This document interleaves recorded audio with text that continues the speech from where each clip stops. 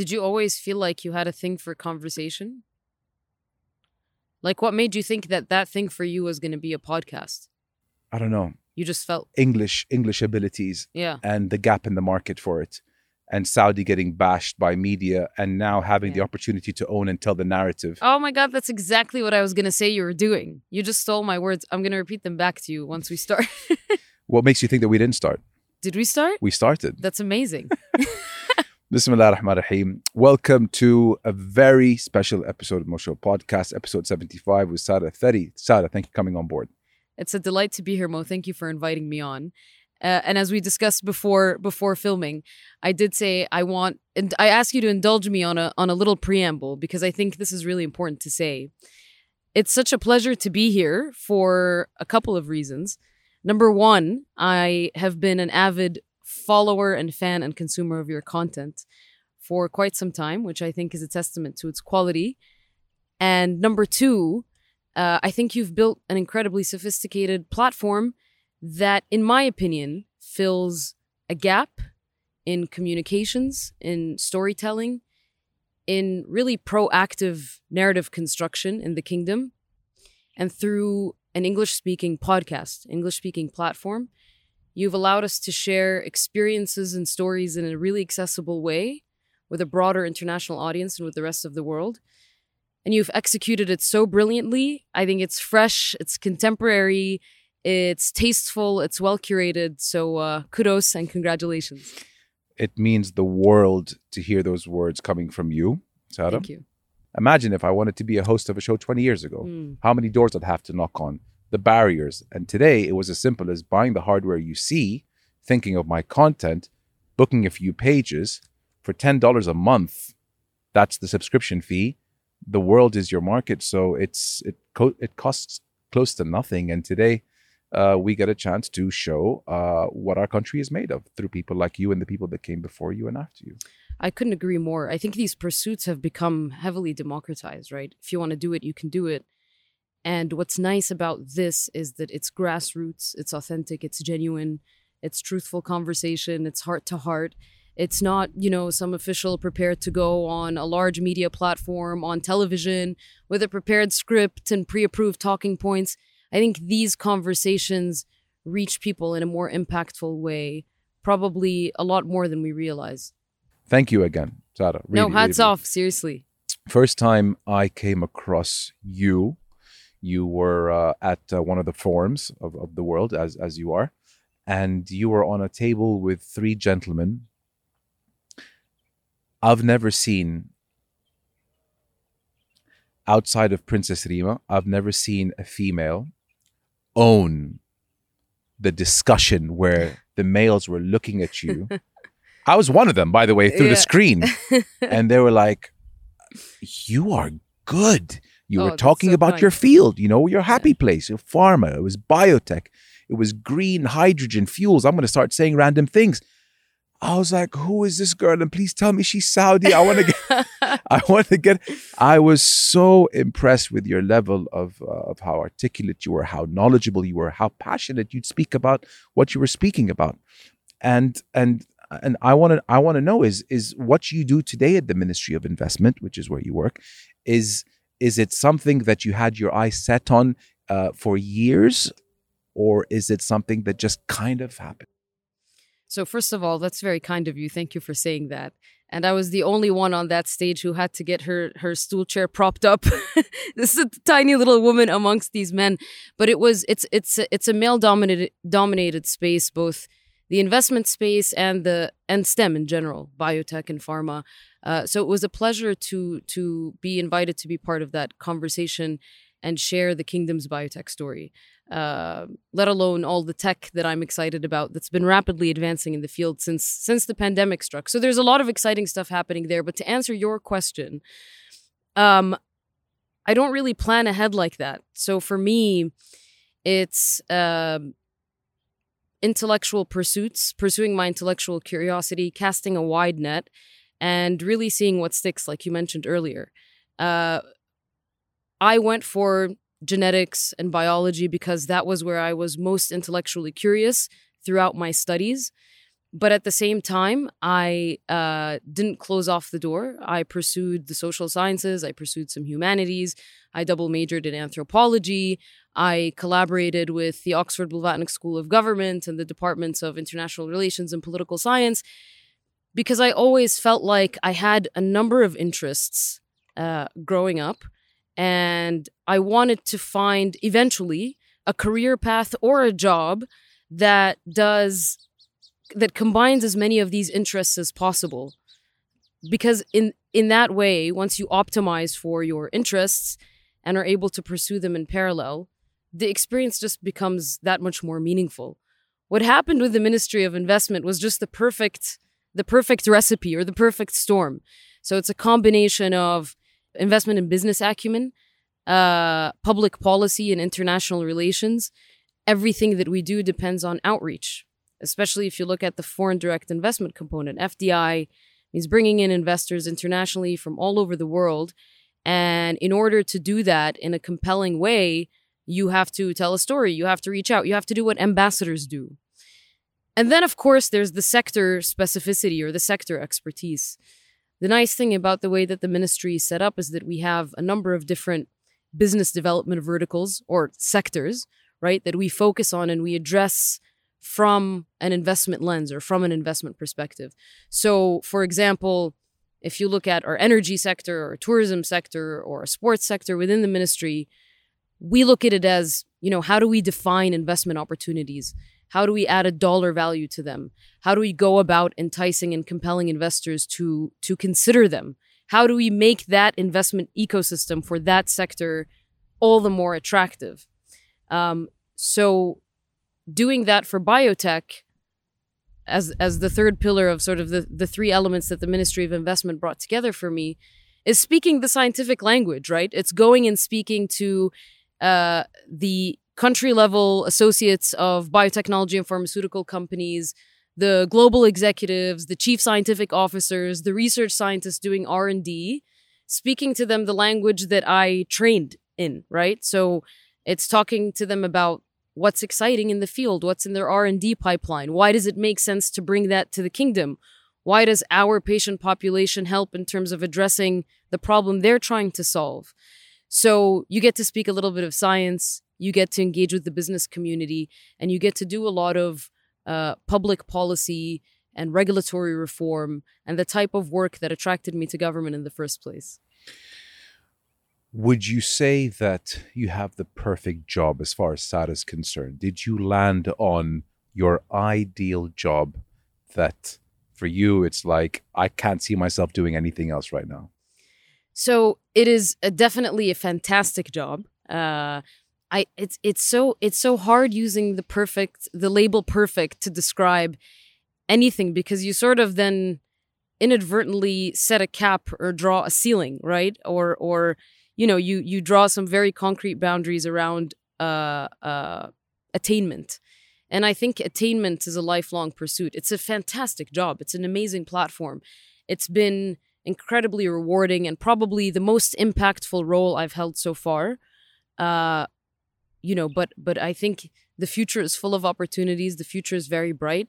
And I'm excited to see there's so much going on in Saudi. The reason I was compelled to finish my PhD so quickly and move back to the kingdom so quickly is to have as much time as possible to explore and pursue any opportunity to create impact here. So right now, the vehicle for that for me is the Ministry of Investment.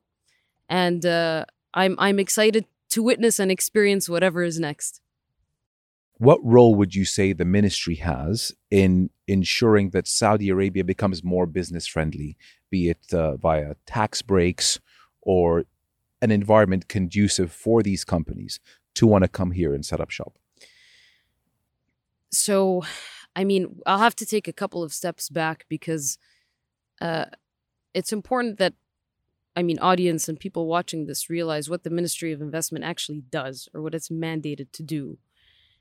So if we think about Vision 2030 and the primary objectives that define the vision, which are rooted in our transition from a resource-based economy, an oil-based economy, to a knowledge-based economy.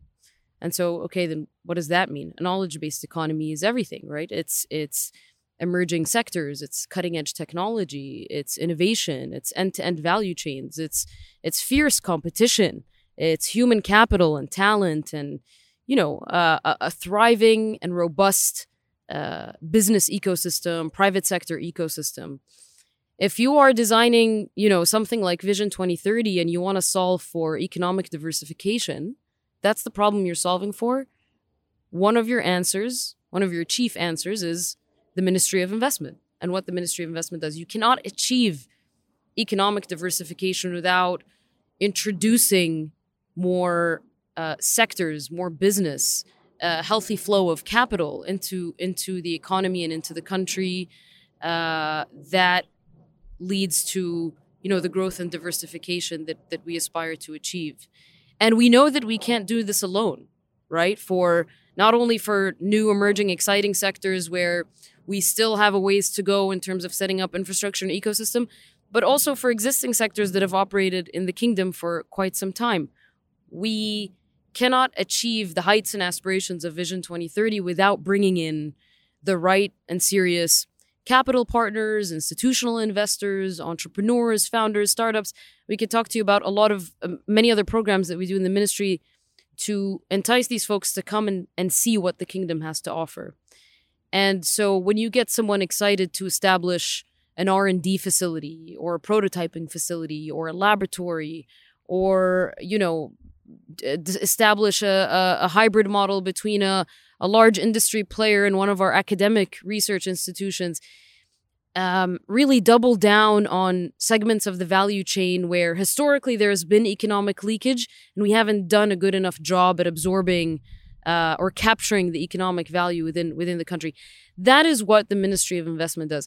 But we do it end to end. So if you think about it, at the very beginning, if I'm drawing out sort of a pipeline, at the very beginning, it's outreach. So we have international offices all over the world, folks who sit there in the US, Europe, Asia, who interact with the business communities in those countries, who are there to source interesting investment opportunities for those of us sitting in Riyadh on the ground, right?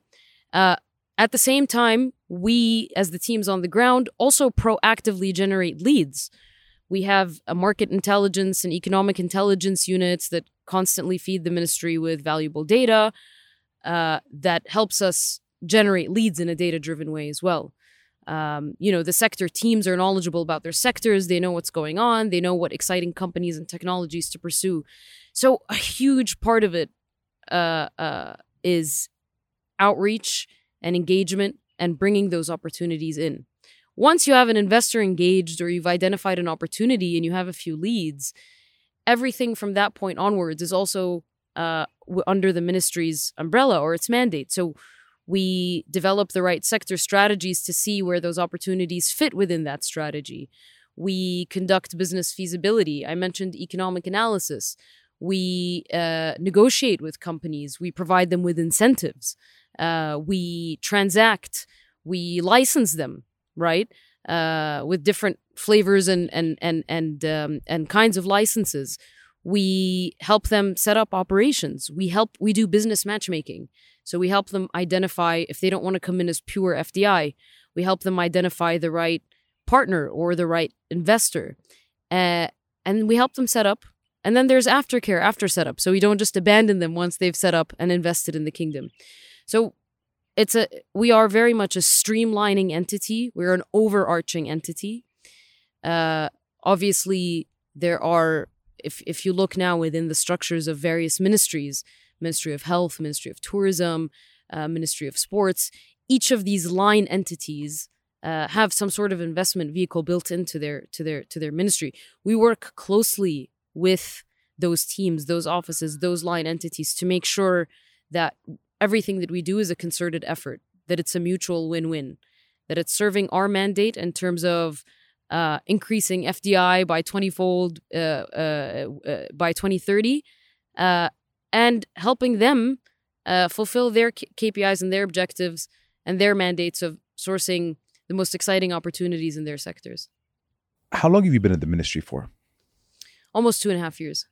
In those 2.5 years, what kind of changes have you seen with regards to how Prospect A sees our country in terms of wanting to come here and getting to know the culture a little bit more and eventually doing business with us? How have you seen that transcend? So I think there are two ways to answer that. And I'm going to go for the more sort of creative and more accessible way. So there's the objective stuff. There's the numbers. You can look at all sorts of different indices and metrics and World Bank reports and I don't know what reports. And you can see how across the board, by and large, the kingdom's ranking continues to rise in business reform and ease of doing business, cost of doing business, and a number of other important criteria in the Global Innovation Index. So that's a fact, right? That there's this undercurrent of facts and an objective layer to this. I think the more interesting aspect is the subjective, intangible aspect, is how are people's perceptions changing vis-a-vis the kingdom. You know, this used to be a very opaque market, very inaccessible. Even today, for established investors within the kingdom, they come to us for help. To us, I mean the Ministry of Investment, to help them navigate the market still, even if they're here on the ground, because there is something new and exciting happening almost every day, right? So there's a new authority, there's a new entity, there's a new strategy announced, and it's important for them to optimize their investment journey in the kingdom to really understand what's going on, right? So we kind of help them play catch up because we're almost a little too fast, but which is a good thing, right? It's a good thing because we've been so slow for such a long period of time, and we can't just keep playing catch up, right? We need to catch up, and then we need to compete, and we have a right to play and to compete across a number of competitive and exciting sectors. But to go back to your question, and I warned you that I tend to go off on tangents. But to go back to your question, I think that if you talk to people, and this is something that also Princess Rima touched on in her conversation with you. Forget G to G, right? If you look people to people, I think in general, in terms of if you look at what they consume on average about the kingdom through the media. I'll give you a concrete example. I was in Austria recently, 2 weeks ago. And it was part of a program with young professional leaders and so on. There were 25 people from each from a different country. So 25 different countries. You had Chile, Colombia, Norway, Australia. Almost everyone asked me about the line, right? Almost everyone asked me about the line, and then that led to a conversation about NEOM and what are the objectives and what's going on. And you're Saudi, you've seen it. Are they actually building? Like, is there stuff happening on the ground? And it's the most rewarding thing. I'm sure you've experienced it when you can actually give them these facts that they're hungry for, and you can say, yes, there is work on the ground. They've started building. I've been to NEOM a couple of times. I know, and so I'm communicating the reality of what's happening on the ground to these people, and they kind of look at you like, huh? Like they didn't expect that. They expected me to give them a fluffy, sort of evasive answer and just say, yeah, well, you know, by 2025 or 2030. And I'm like, no, this is what's happening on the ground. They expected you to read the press release. Exactly. Which I don't read anyway. So that's not what they're getting. But so, and it's, and I'm using NEOM as one example because it's, you know, it's all the rage, and it's what, and the announcement of the line strategy recently. Good example. Yeah. But they ask about vehicles like the PIF, and, you know, your sovereign wealth fund is making moves in Newcastle. And then, of course, you know, another big thing that helped, because I went to Austria after we beat Argentina in the World Cup. So that did wonders for soft power and public influence and diplomacy for the kingdom. So everyone, you know, even Austrian officials that I met were like, you got, as soon as I said, where are you from, Saudi Arabia? Oh, you guys just beat Argentina. I was like, thank God that this is now what's being associated with it. Yeah. I mean, with the line and beating, I don't think there was a better time to ever go to a place. No, it's great. It's great. I'm like, keep the questions coming. Yeah. Vision 2030 means so many different things to so many different people and so many different government entities and sectors by virtue of how they can contribute to the vision. When you think of Vision 2030 as a member of the Ministry of Investment. What kind of relationship do you have with it, and what does it mean to you? That's also a great question. And I think, I wish we could ask this to almost every Saudi and then develop Yeah. some sort of, Yeah. because I think you would be. You gave me an idea. You gave me an idea. Yeah? Yeah. I think even if you get one adjective from each person, it would just be really interesting to observe what kind of palette that creates. Vision 2030 is a North Star, is a blueprint, right?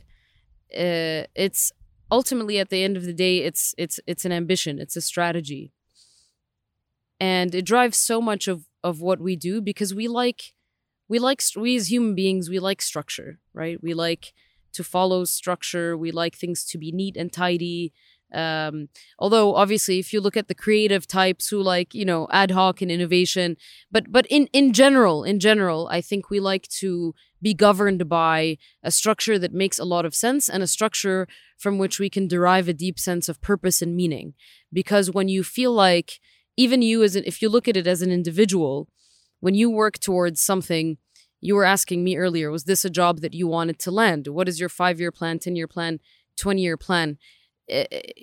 We invest a lot in designing and developing those milestones in our lives, because they keep us going. When you have a bad day and you think, that's okay, it's going to get me to this point in 5 years, or point X in 10 years, all of a sudden it's worth it. What we're doing to achieve Vision 2030 objectives is so difficult. It's extremely difficult. It's extremely strenuous.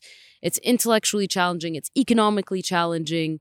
Obviously, it has it's fun. It's rewarding, but you need to be reminded that if you persevere and you power through and you overcome the day-to-day, it's hard to achieve these economic objectives. It's hard to achieve these social objectives on multiple layers, but you have a North Star.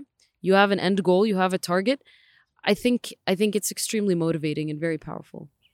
Testament to how hard it is.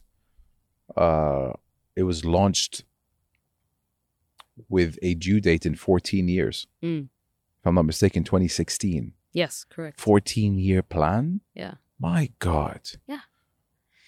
I mean, but you kind of need to establish 14-year plan.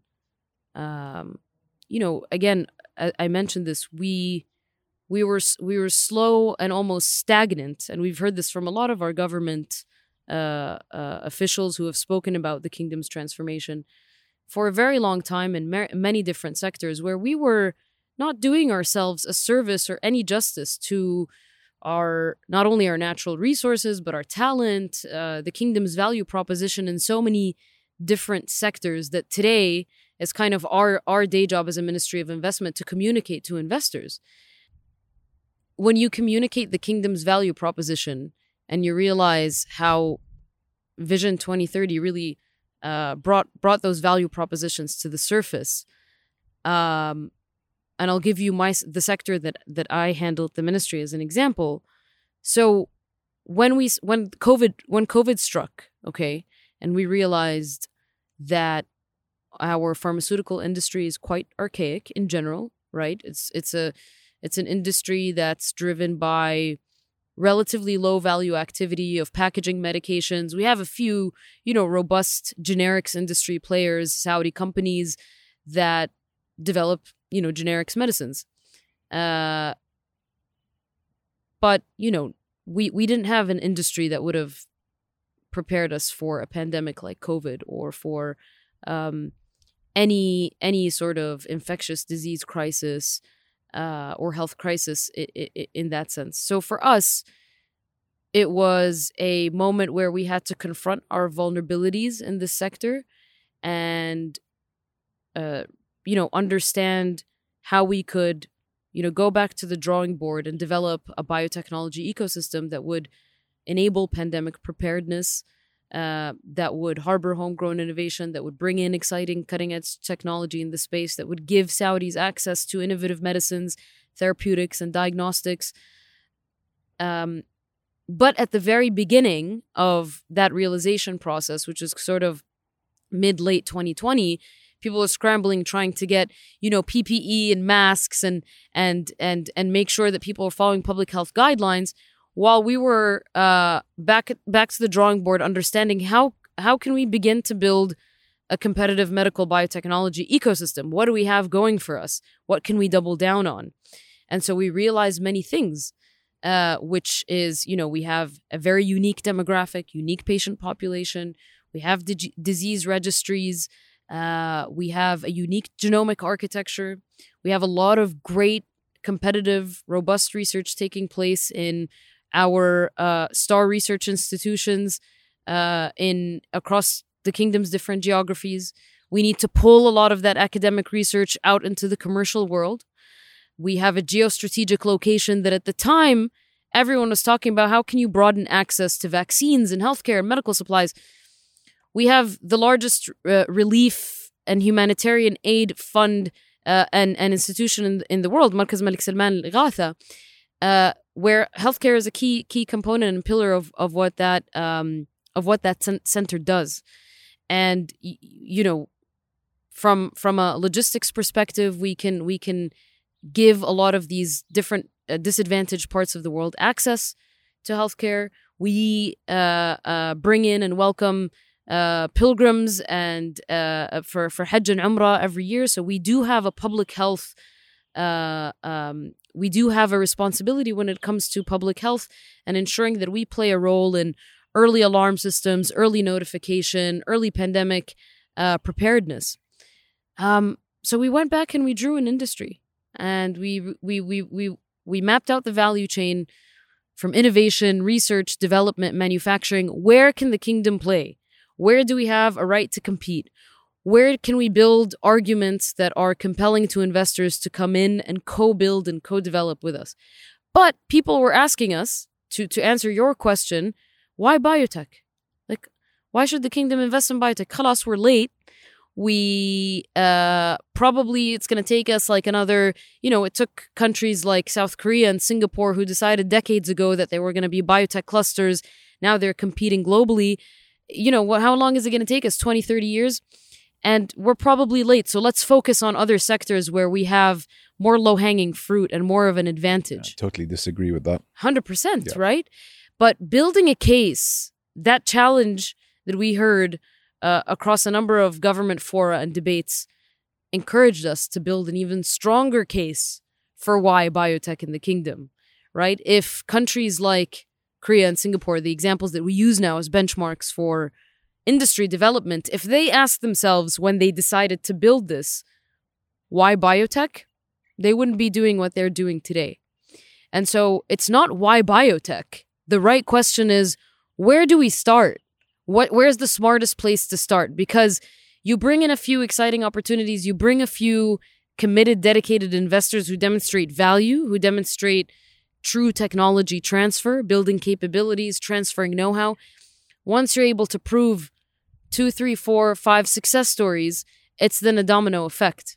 And we have a biomedical value proposition to communicate to the rest of the world, which is why we have noticed insanely increased momentum in the space over the past 2 years. The conversations that we have with biotech founders, life science funds, large pharmaceutical companies today is starkly and vastly different from the conversations we used to have 2 years ago, because all of a sudden, Kingdom's a serious market and they want to do something about this sector.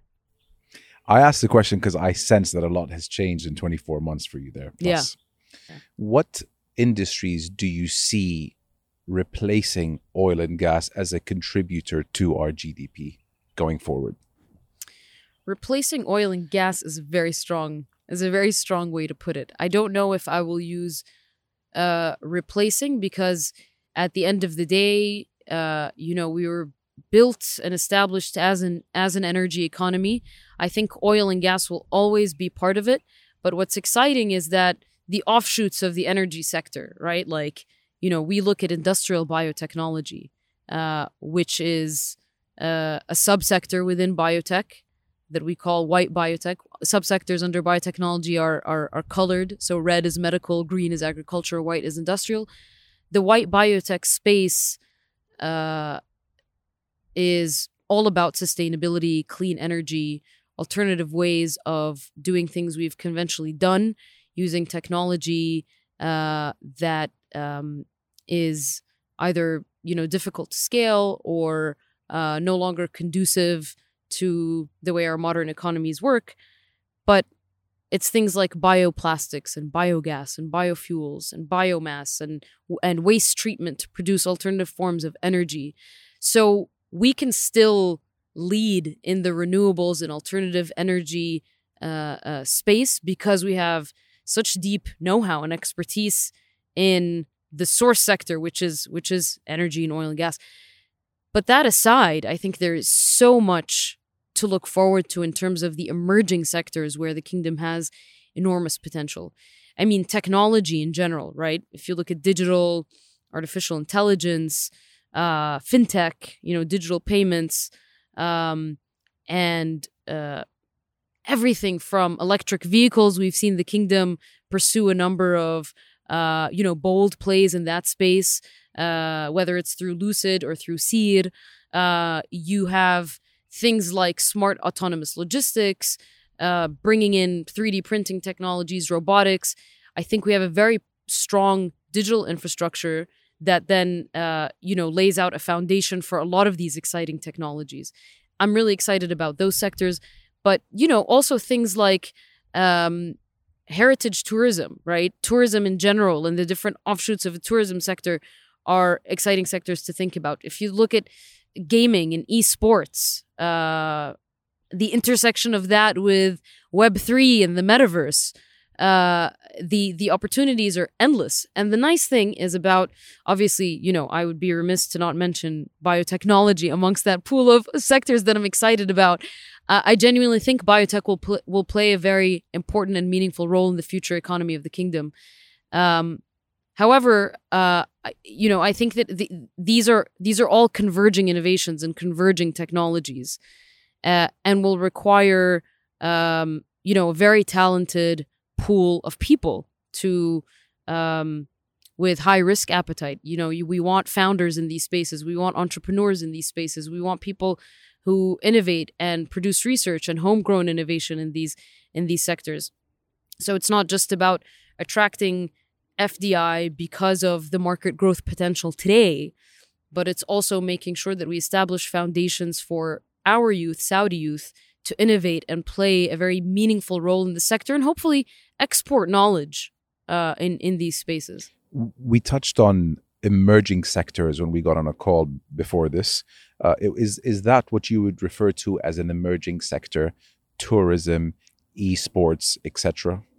So a lot of these are established sectors, right? The fundamental, like tourism, sports, energy, these are established sectors. But there are ways in which... But tourism is kind of new. Sorry to cut you off. Tourism, yes. Non-religious tourism is kind of a new thing for us, isn't it? No. I mean established as in it's a globally established sector. We're new to the game, right? But the game has existed. Correct. There are things that are new in general, like metaverse and Web3, where we're not late to the game, but we can, if we go about these opportunities strategically, we can carve out a space for ourselves. So no one's late to that game. It's a new game. Tourism is an old game. It's a new game to us. But I think, we have done an incredible job. We were in Al-Ula with the Catalyze program, which I know we'll touch on at some point in this podcast. We were in Al-Ula and we brought, about 25, 30 delegates with us from different parts of the world. And every time, this is my third time in Al-Ula, and I should go more often. About to say. Yeah. Every time I go and experience it, I'm like, I'm going to come here every month for a weekend to just meditate. And then it just never happens. But it continues to blow me away each time. It's good for the soul, Al-Ula. Oh yeah. It's extremely... It's very other. The only other place that I've described as otherworldly in terms of the places I've traveled around the world is Iceland, because I think these places offer such a unique natural landscape that that completely overpowers you with such a powerful energy. It feels very divine and spiritual. It feels like you are just by virtue of being there, that you are connected with something greater than yourself. Truly, like that's the feeling that I get in certain parts of the world. Al-Ula is definitely one of them. And so that is a function of geography of that place.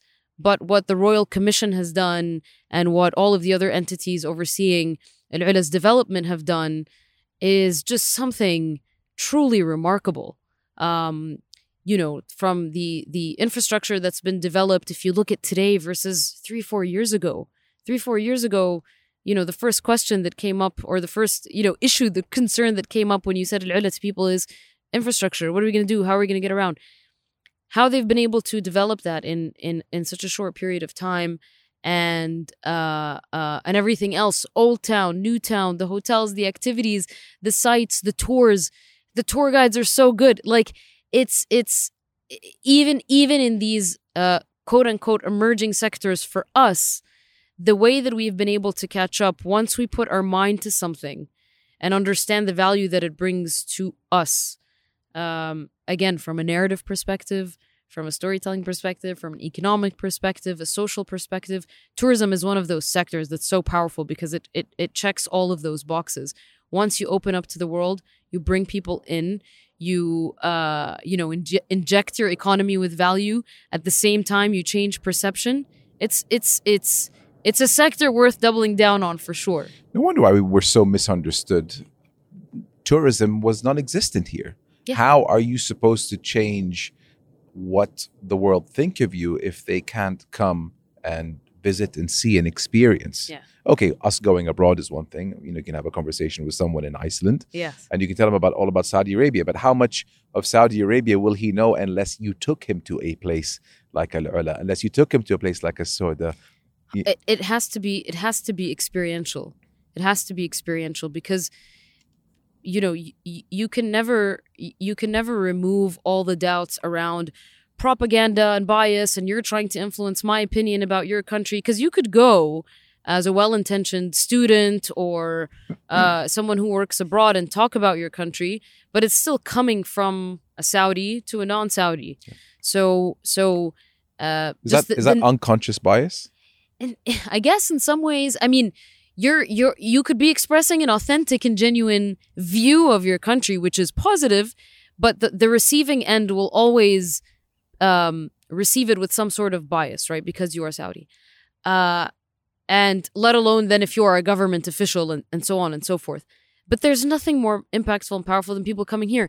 Actually, sometimes when we have casual conversations with investors we host or delegates or just talk to international people who come here and have a good time and say, why do you guys think that, people in your country or people internationally have this tainted, sort of distorted view about the kingdom and what's happening on the ground? And almost unequivocally, the response to that is, well, let them come and see for themselves. Because there's nothing that has been able to alter their points of view in a really powerful way than coming and seeing things without having, by the way, they don't have to be these extravagant government-hosted delegations. I'll take you from the best restaurant to the best historical site to the best. If they just come and experience day to day on the ground, authentic day in the life of a Saudi, that experience alone will be so different from anything they've ever read in the media. It would just blow their minds. And I would go a step further and I'll say that experience would be even better than something arranged from the high up where you're going from 5-star to 5-star. Rub shoulders with the populace. Yes. Get to know the people 100%. On the ground here. Yeah. The word when you mentioned how it seems like all of a sudden all these moving parts are coming together and it's working. We were referring about how tourism in Al-Ula it just seems to work. The word cohesion came to mind. There's a lot of cohesion in the air. Yes. The tour guide knows what he's doing. The storekeeper knows what he's doing. They're all contributing as if they've been doing it for 100 years. Yes. But they've been doing it for 5 years. Yeah. Cohesion. So I think the glue that's bringing everyone together, you asked me what Vision 2030 means to you. I hope someone answers you with just the word glue. Because it really, that's what it is. I think everyone knows what they're working towards. It's that simple. I mean, if you think of it, even we were talking earlier and you mentioned prior to pursuing this as a full-time passion that you were in the corporate world. Even in the corporate world, when they teach you management 101, right, leadership 101, you have to corral everyone around a unified vision and a unified strategy. And if it's an effective one, and if it's done properly, it'll motivate everyone for a reasonable period of time, right? Obviously, you need different layers of motivation and incentives, but I think that's what's bringing really everyone together. And what's even more exciting is that, maybe 2016, 2017, early days, it was a lot of strategy on paper. It was a lot of behind the scenes, let's cook this up in the kitchen, let's experiment with it in the lab. But right now, today, execution. It's execution mode. So it gives people so much energy to see, the ground have, no resorts in Al-Ula, and then all of a sudden you have these amazing experiences like banyan tree and habitats and these hotels where, you've seen them being developed. You've seen these develops happen from scratch, and you feel like you're part of the movement and part of the execution and part of the change. And I think that's where a lot of the cohesion comes from.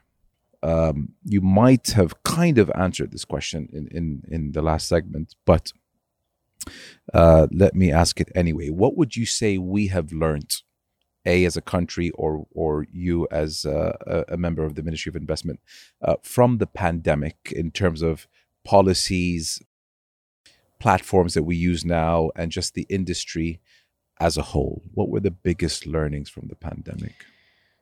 So I think I answered some of those pieces already, so I'm not going to go. We talked about platforms like mRNA. We talked about securing supplies. We talked about confronting the gaps that we had in the ecosystem. So why couldn't we be more prepared? From a biotech and pharmaceutical perspective, why couldn't we participate, or why didn't we participate in global clinical trials where many cohorts from many different countries were recruited for COVID therapies, for monoclonal antibodies, for vaccines?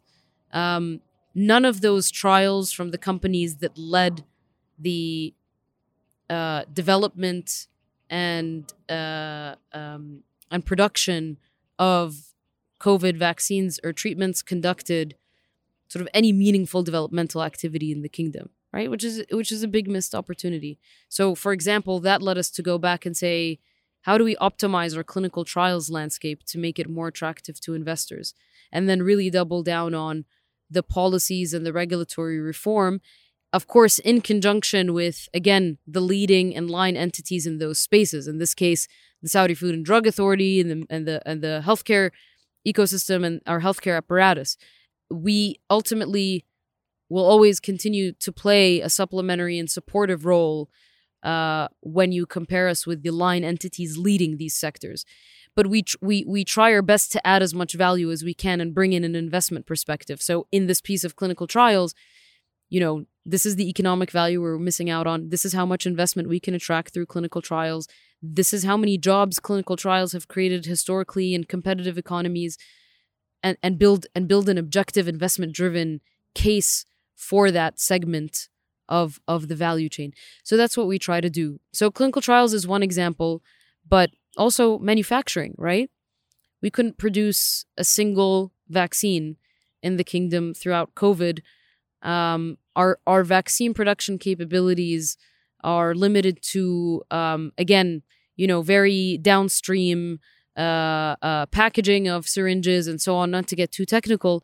But if you look at the strategies and the initiatives 2 years ago versus today that are in place to deeply and heavily incentivize localization of products strategic for national health security, like vaccines, there is so much going on behind the scenes to ensure that we're never in that position again, where we are only, performing that very final segment of the chain and missing out on all the rest of the immense value, not just from an economic growth and diversification perspective and creating high-tech jobs and bringing in talent.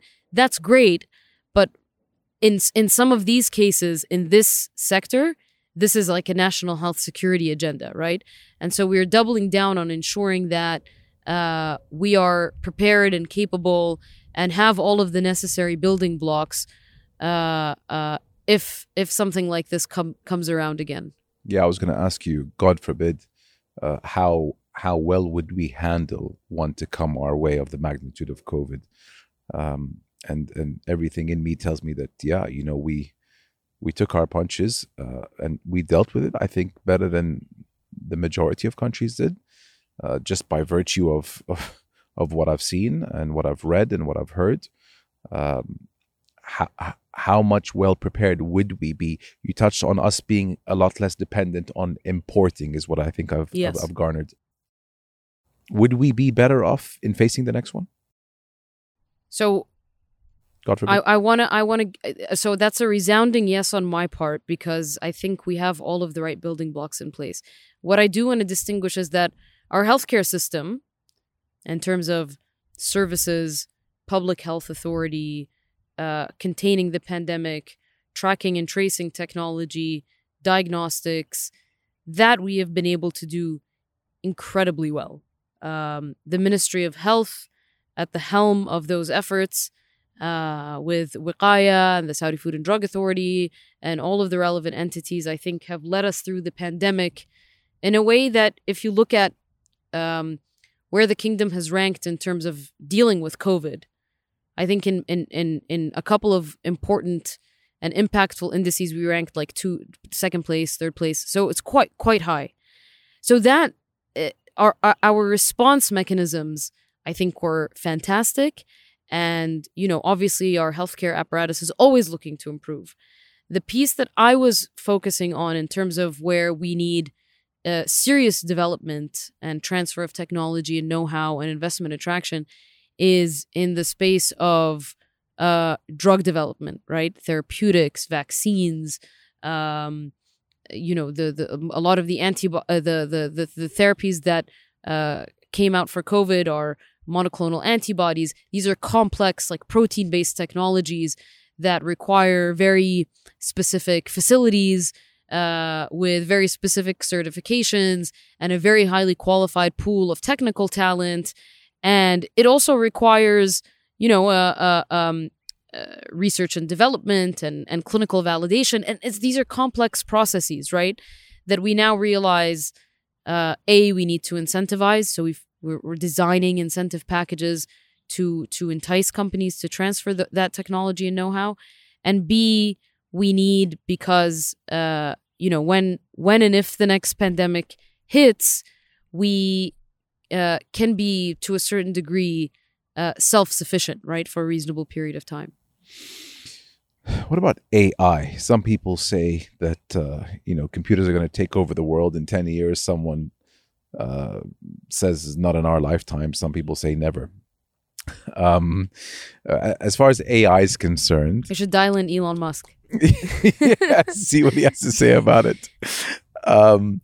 Can you perhaps share like a story or something whereby you guys used artificial intelligence in your capacity?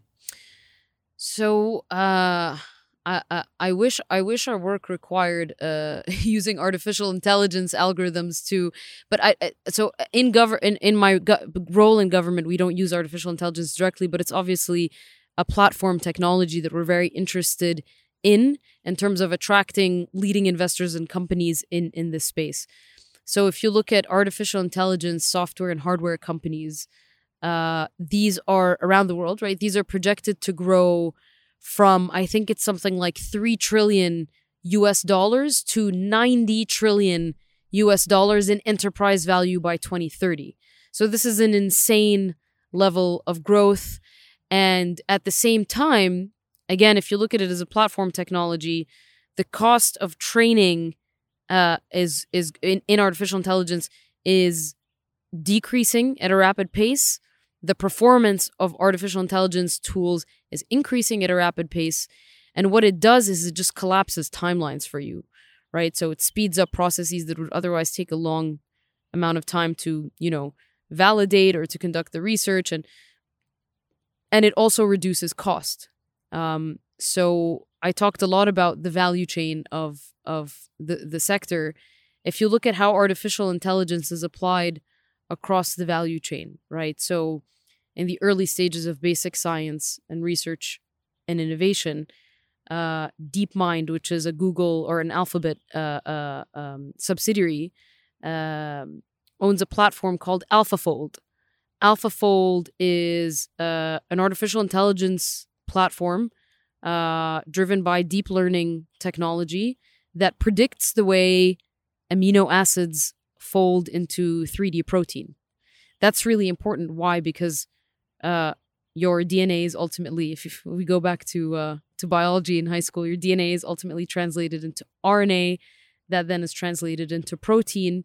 If that protein is somehow dysfunctional or doesn't fold properly or is missing something, then it usually leads to disease. So understanding protein biology and how proteins fold is really crucial.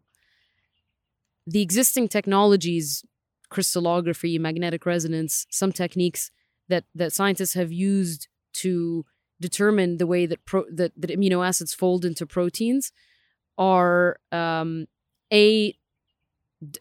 like difficult, laborious, not scalable, and if they were scalable, we would have discovered the way a lot more proteins fold than we currently do.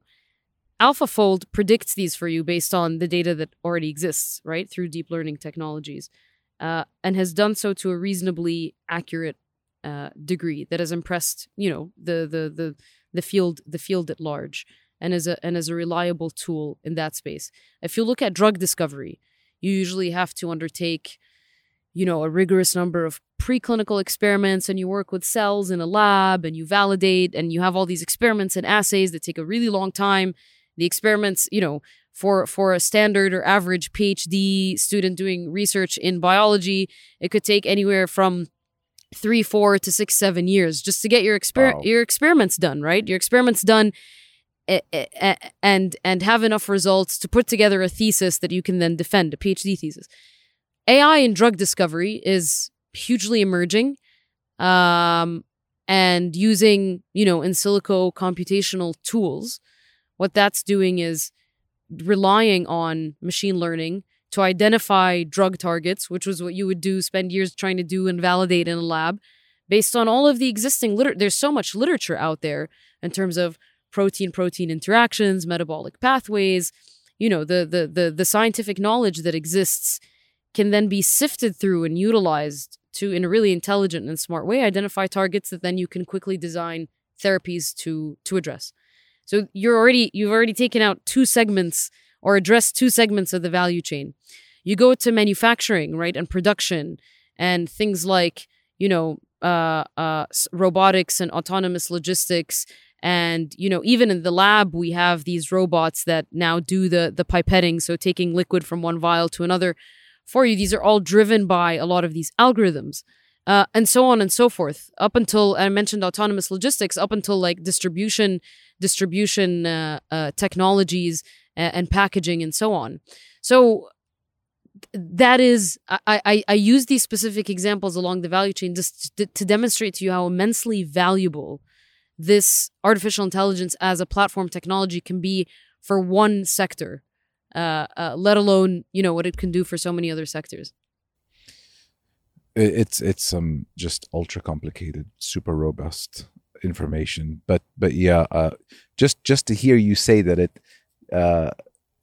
it's going to go from 3 billion to 90 in 8 years. Trillion. Trillion US dollars, yeah. From 3 to 90? Yes. In 8 years is this telling. This is based on a reliable number of predictions. Mm-hmm. Yes, an enterprise value, market cap, the AI industry is just going to skyrocket because we've barely scratched the surface. We're still, AI purists will tell you that none of the data is reliable yet, right? So because we're barely scratching the surface, or it needs many more years of validation and verification until we can rely on it, accurately. Right now, I think the most immediate accessible applications are like generative AI, right? So I'm sure you've seen these apps where you can upload 20 of your own images and then it produces these AI generated versions of them, or the increasingly over the past 2 weeks or so, all of tech Twitter have been talking about GPT-3, which is the language processing tool, AI-driven language processing tool, which does everything from copywriting to translation to composing poetry. Wow. Right? And we always talk about how AI displaces, and you just give it a prompt of text, right? Or you give it keywords and it'll produce human-like text for you. And I wish that was the case when I was a college student, because you give it a prompt and it writes your paper and and you're all set. But I think that, the debate in the early days of this emerging technology was that it's going to replace knowledge workers, or it's going to replace these algorithms. Robotics are going to replace manual labor and displace jobs in that way. But you're talking about algorithms that can now produce creative stuff, art, that in many instances, at least a lot of the generative AI I've seen circulating on social media is quite impressive. So that's going to get better. And so what does that mean for artists in terms of competition, right? It produces creative language, also poetry. Right? If you're feeding an algorithm data from basically all the greatest poetry that's ever existed in the universe as text, it's going to be good at doing or producing poetry. Oh, yeah. So what does that mean for the humanities and for the arts and for literature? It's going to be really exciting to witness over time. Totally. I'm excited about this question because I know it excites you. Catalyze Saudi platform, which is under the ministry. Super interesting. I'm just going to ask you to walk me through it without asking any further questions. Sure. So Catalyze Saudi, you're right. I'm very excited about this question because I'm very proud of this program. And it was sort of a small grassroots idea that we had that turned into something far more impactful than we would have anticipated or imagined. And it's an engagement platform. If I'm going to be very brief, which I'm not very often, but it's an engagement platform that brings together institutional investors, family offices, entrepreneurs, founders, thought leaders under a particular theme with their counterparts in the kingdom. The objective of this engagement platform is to build high-touch, highly curated connections and networks between these groups and showcase what the kingdom has to offer for these groups in terms of co-investment opportunities, exciting technology, again, exposing them to development on the ground in the kingdom. We talked about seeing what's happening in the line on the ground. We talked about the impressive development in Al-Ula. One of the main objectives of this program is to bring people who are interested in engaging with their counterparts in the kingdom to see these developments for themselves, because these developments at the end of the day present promising investment opportunities for these groups. So that's what it is ultimately. And what we do is there are different iterations of the program. The first iteration we launched in the inaugural one, we launched in March on the sidelines of the F1 in Jeddah. And the theme for that first iteration was disruptive technology. So we wanted to keep it broad because we wanted to invite folks from the venture capital space, from the private equity space, both in California, from China, from different parts of the world, people who are innovating in exciting areas of technology, founders, entrepreneurs to the kingdom. We also invited the mayor of Miami. The way that he has, as part of this first iteration of Catalyze, because of the way Miami has transformed over the past couple of years into this tech magnet, into a VC and entrepreneur magnet. We wanted to learn from him firsthand how we could replicate the Miami experience. And by the way, Miami has done this at its peak during COVID. If you'll find so many articles online about this mass exodus from New York and Silicon Valley into Miami. If you talk to, if you look at the real estate market in Miami and who's occupying buildings and apartments now, it's all the entrepreneurs, the investors, the young tech scene. Really? This is post-COVID, huh? It started before COVID, but it escalated during COVID, I think had a lot to do with the way Florida handled COVID overall. For a lot of these young people who wanted to continue to go out and work and have, dynamic and engaging lives. But I think that, this started with the mayor's vested interest in blockchain and the cryptocurrency space. That attracted a very competitive pool of talent that then served as a magnet for the rest of the disruptive technology landscape. And it's quite remarkable. I mean, if I frequent Miami, I frequent the US, and so I've followed those stories and I've witnessed the change that has occurred in Miami. And so that was one of the reasons, for example, we hosted the mayor of Miami as part of this disruptive tech delegation under the umbrella of Catalyze Saudi.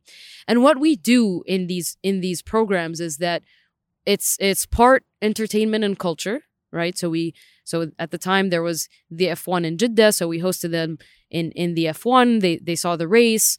We took them to private dinners in Jeddah for people who graciously hosted our delegates.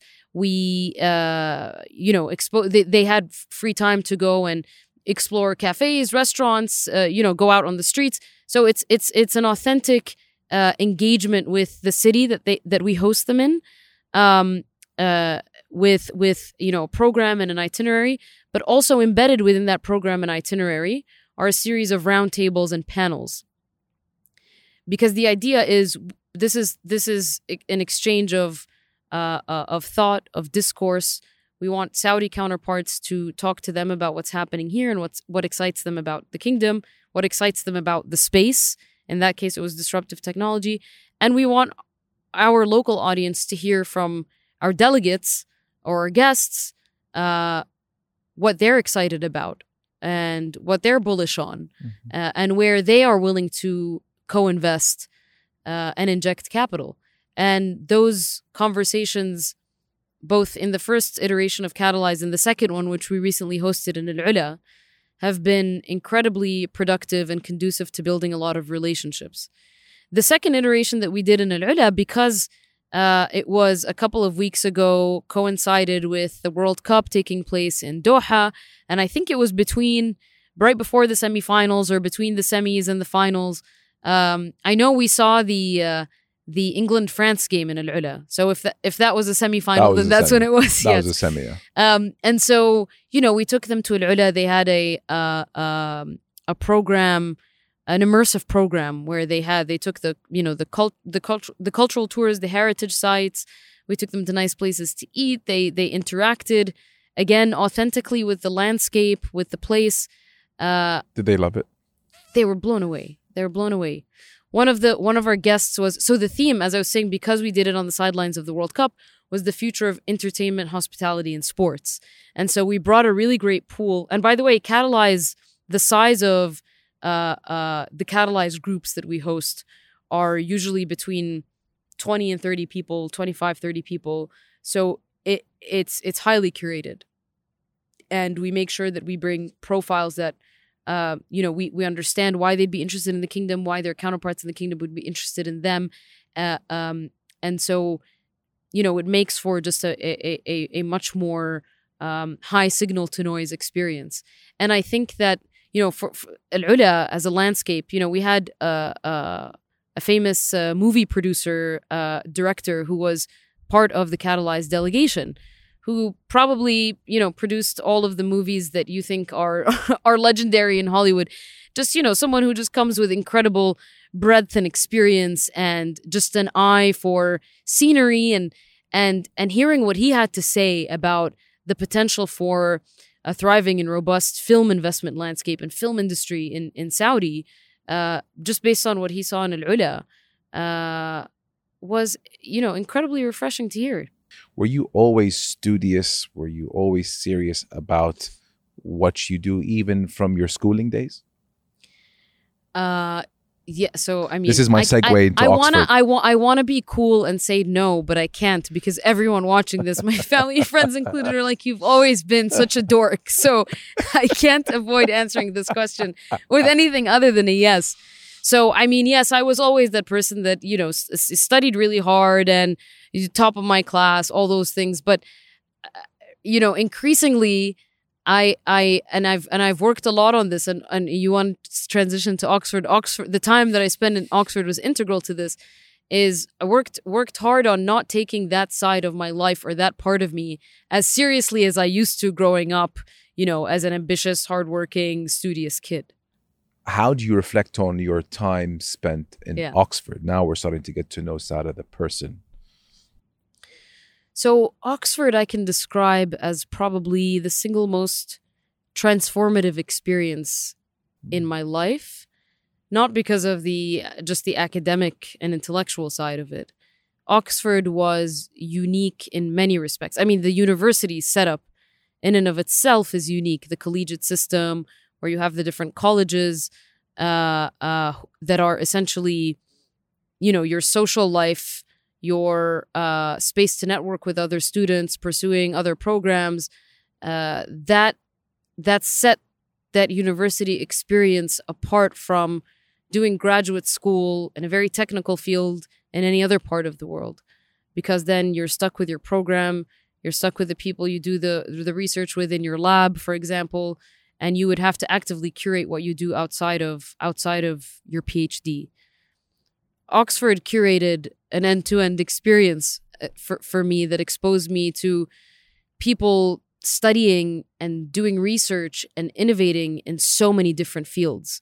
I was just constantly surrounded by intellectual input, intellectual conversations, debates about outside of the lab, right? So the PhD experience aside, the social life of living in Oxford town, being part of the college I was affiliated with, having dinners and very ceremonial Harry Potter like dinners, but dinners nonetheless, and coffee and catching up in the graduate common rooms with people doing everything from PhDs in Latin and Greek and history, masters in public policy, the undergraduates doing philosophy, political science, and economy, the Oxford Union, the world's oldest debating society, which I immerse myself also in completely.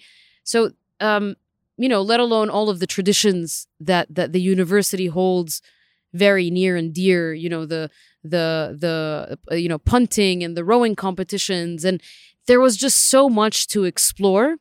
And prior to that, I was in Boston. In Boston, it just so happened that my siblings and I, we all sort of overlapped, be it 2-3 years apart from each other. So my older brother was there. I overlapped with him. He left. My sister came. So we were always living with family. And as you know, a lot of Saudis ended up studying in Boston. So I had friends from school. I had, friends of friends. It was like a microcosm of Saudi outside of Riyadh.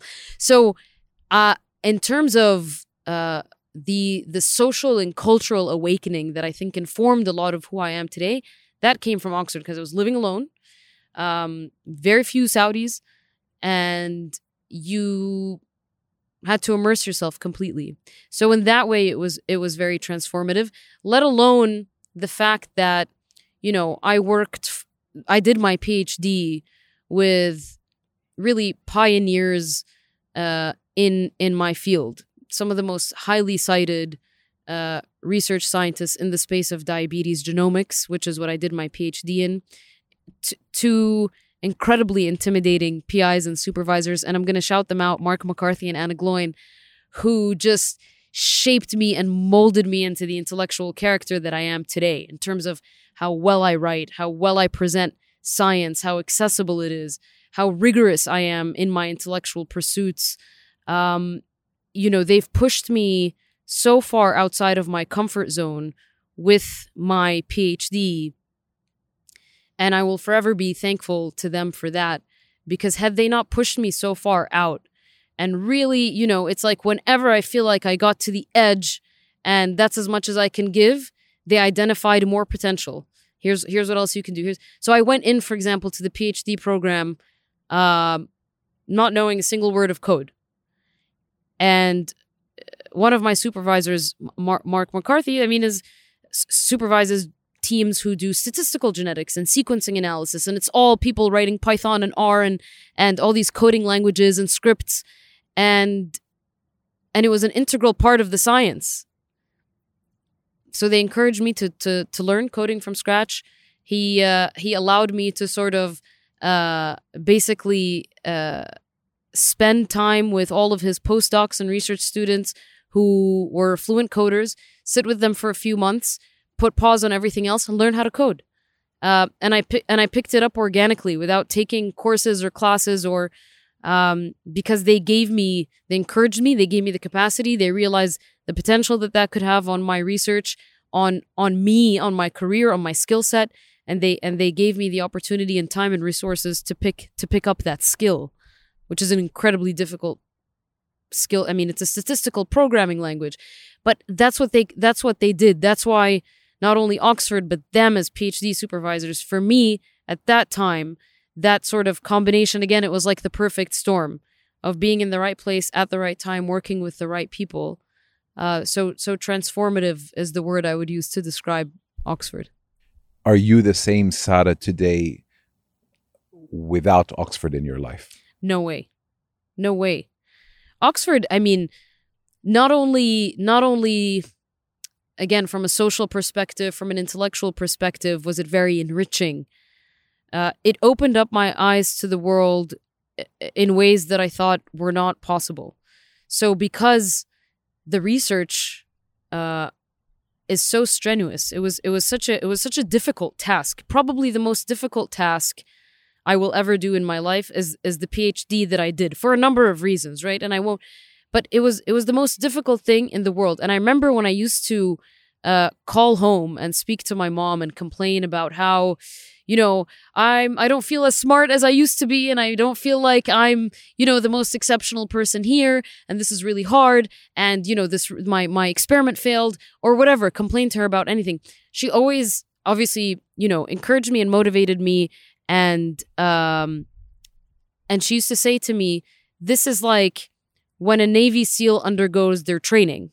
Their training is meant to be the hardest thing they encounter, so that anything they encounter in the field pales in comparison, right? Or at least is manageable. They know how to navigate it. So she told me, by the time you finish, you're going to thank me for saying this to you, because you will realize that everything else that life hits you with, this experience at Oxford will feel like Navy SEAL training. And so far, that has proven true. I don't think I will encounter anything on a collective level that will be as difficult as that experience, psychologically, emotionally, intellectually, mentally. And so, in that sense, there's no way I would have been the same person with the same emotional, mental resilience, with the same intellectual capacity, with the same ability to tap into different reserves in my brain and identify patterns and make links and be as critical and analytical as I am. I think a lot of that, Boston and my time at Wellesley, which is liberal arts school outside of Boston, that was transformative in its own way, because I was exposed to things like anthropology and theater and took courses in history and in art history. Oxford was like a psychological game. Oxford was like a real psychological game. At the same time, in order for you to endure an experience like that, you have to center and align yourself somehow, because otherwise then it gets too much. So I was very athletic during my time there. I did a lot of strength training. I lifted weights. I did pull-ups and push-ups and released a lot of the tension from the intellectual pursuit in a really healthy physical way. So I was probably at the healthiest I was from a physical perspective.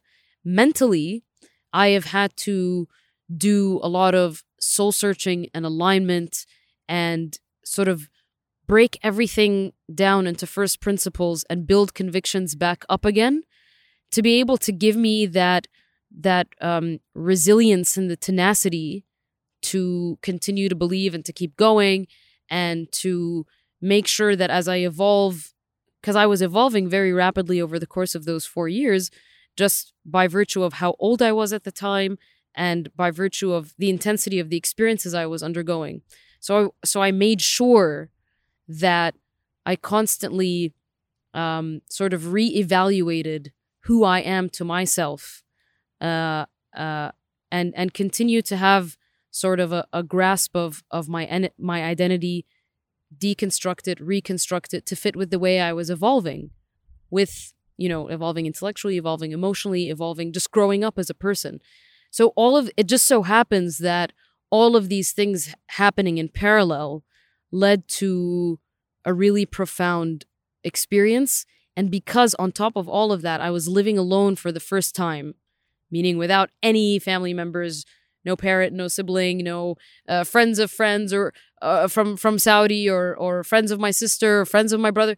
It was just me, myself, and I. When I come back, after I socialize with people, I come back to my apartment, and it's me with myself, with my thoughts, trying to recenter, realign, build resilience, build tenacity, build conviction for something that I was enduring at the time that was so difficult.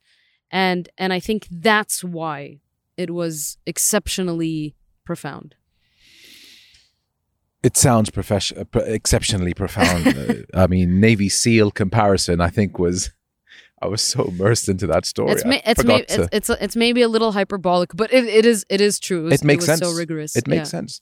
You hear about Navy SEALs being the toughest MFs in the world, and the idea of the training is that in battle you won't have to face what you face in training.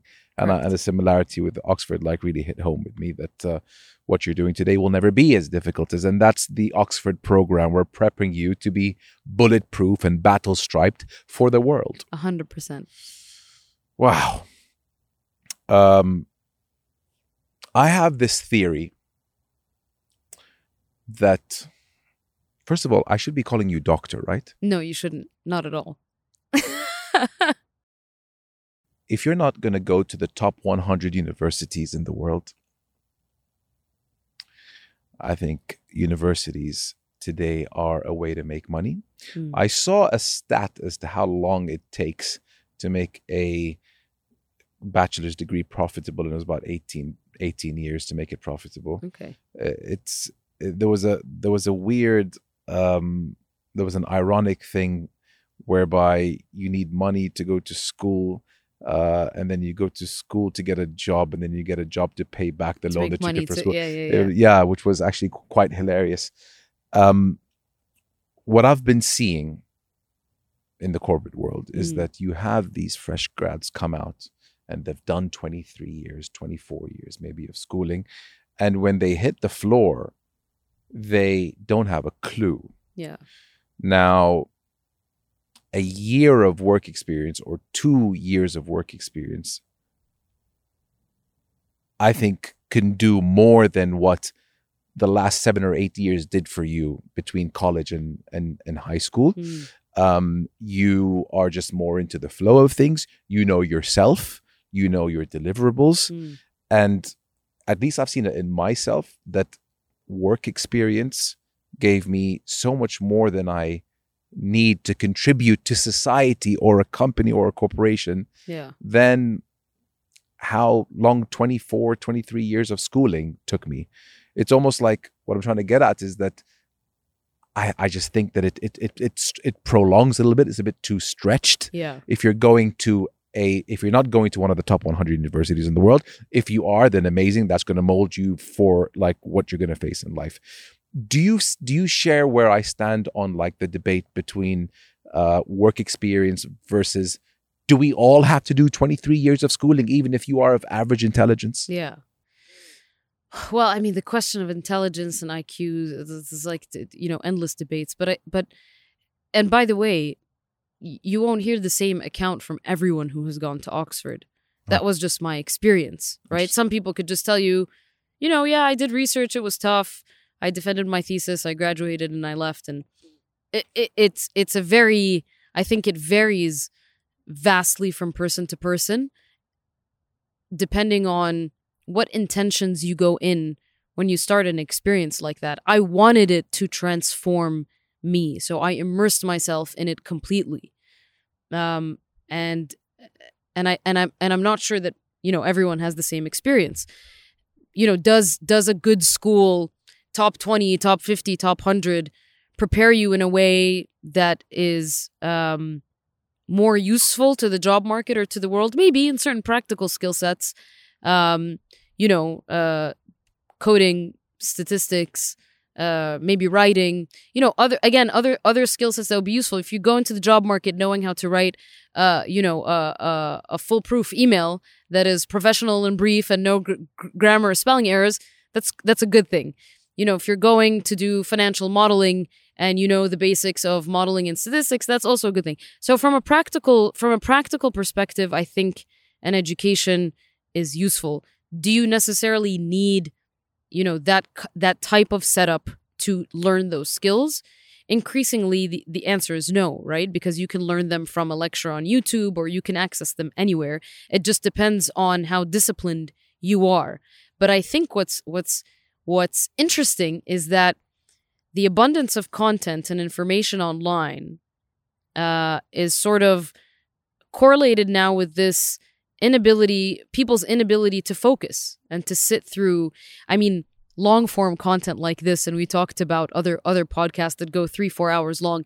There is a market for that, right? There is an appetite and an interest for that. But I think in general, people have, and myself included, have shorter attention spans. So I feel like in that context, if I'm not forced to sit in a classroom and pay attention and feel like, I left my family, I'm all the way in Boston, I need to make this experience worth it. I need to sit in this lecture hall and listen to that professor and focus, pay attention so I can get good grades, make sure I get a good degree. And then, there's multiple layers of motivation for someone like me who hates structure and is very unstructured and undisciplined. And so that would help someone like me. I would never be able to sit through an hour YouTube lecture teaching me, the basics of Java or Python, right? I would rather sit and have a chat with someone who knows how to do it, learn it from them firsthand, go take a coffee break, hang out, come back. It's sort of, so it depends on your attitude and temperament and disposition when it comes to picking things up from pools of information and knowledge. And this is, like I said, all become democratized. So you can, I guess, replace a level of a formal education through this abundance of information that exists online and pick up really meaningful skills too. Are we ready to just abandon that system entirely? I'm not sure. I'm sure that there are extensive intellectual debates in the education space about this. But I don't know if we're ready to because it's not, and you hear this about parents who have young kids and debate homeschooling versus school, right? It's in many ways that's a debate that mirrors what we're talking about, because the argument that parents usually make for real school, I shouldn't say real school, but like traditional school, is that kids get to interact with other kids and they develop personalities and emotional intelligence and all of these things that they wouldn't necessarily develop or pick up in the living room with a tutor and their parents, or just their parents and their siblings. And that's what Oxford was for me. It wasn't just the material, the research that I was doing. It was all of those other experiential moments that contributed so much to my experience. The dinners, the social interactions, the conversations, the after hours listening to debates at the Oxford Union, the doing this, doing that. Those are the experiences that really matter.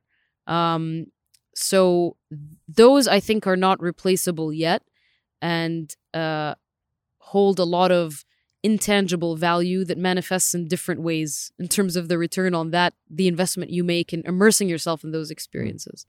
I was just thinking for a second, what a privilege and an opportunity cost for those who would not leverage on who you have around you in a school like Oxford or Cambridge or Harvard or MIT. The outside of the classroom opportunities in who you are within arm's reach of networking with. 100%. Who you can get to know. And it's funny because you keep going back to that point, but it's big one. That's what it was, yeah. Yeah. But there's a lot of people who go in, again, it's about your disposition and how intentional you are about the experience.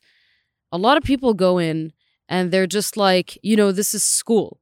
It's the same way a lot of people approach a job, right? This is a job. I'm going to clock in. I'm going to do the bare minimum and what's expected of me, what I'm being paid to do. And then I'm going to clock out and disconnect from that and call it a night. That's something that I never did, could never do. It's robotic. yeah, but sometimes that, it does it for people. Some people are okay with that, and they're fine doing that, and they're fine doing that for the rest of their lives. Some people approach their educational experience in that way of, I'm going to go in, I'm going to do these classes, I'm going to write these papers, put in the bare minimum, not do the readings. I used to do my college readings not because I was, a dork and wanted to participate in class and in the seminars, and I wanted to read those readings, like genuinely, like not skipping paragraphs, not skipping pages, because I was never exposed to that kind of literature. Like I was just, when I was reading political theory and anthropology and, Shakespeare, and I mean, we weren't teaching Shakespeare, at least in the programs that existed in the Riyadh that I grew up in, right? So a lot of these disciplines and a lot of these schools of thought and writings and I was just not exposed to. So it was out of a place of genuine intellectual curiosity. And if you don't go in with the intention of developing yourself somehow in that way, it's like writing or public speaking or some of these skills. Like I always grew up loving to read, and so I think that's my writing skills originated from my love of reading and picking up subtleties and nuances of different ways authors structure sentences and so on. But I was also always fascinated with like people who are articulate. To me, there's something about being articulate that from a very young age struck me as like such a fascinating skill. And I would watch talk shows endlessly before, really good podcasts were available and popular. And, we have all these famous podcasters that, we discussed earlier, a few episodes that we enjoyed. Before that, I would watch talk shows. I would watch bits of lectures of people who I thought were masters in conversation or in public speaking, because I was so fascinated. Like, how could someone formulate a sentence like that on the spot, right? To me, it was just, I'm fascinated with language, putting words together in writing, putting words together in speech, and then doing it under pressure and on the spot is like a completely different ballgame. So there was just a natural inclination and drive and curiosity for me to understand how people have that skill set and how can I develop it in turn. That's something very intentional. I wanted to be that person also going into college as like, a young person who studied well, worked hard, got good grades, top of my class. I always wanted to be that person who could sit and just pull from my mind, various reference points of, different schools of thought, different philosophers, different economists, and be able, sometimes you sit with intellectuals and they're able to cite like, this piece from this author or this theory from this intellectual or this scholar.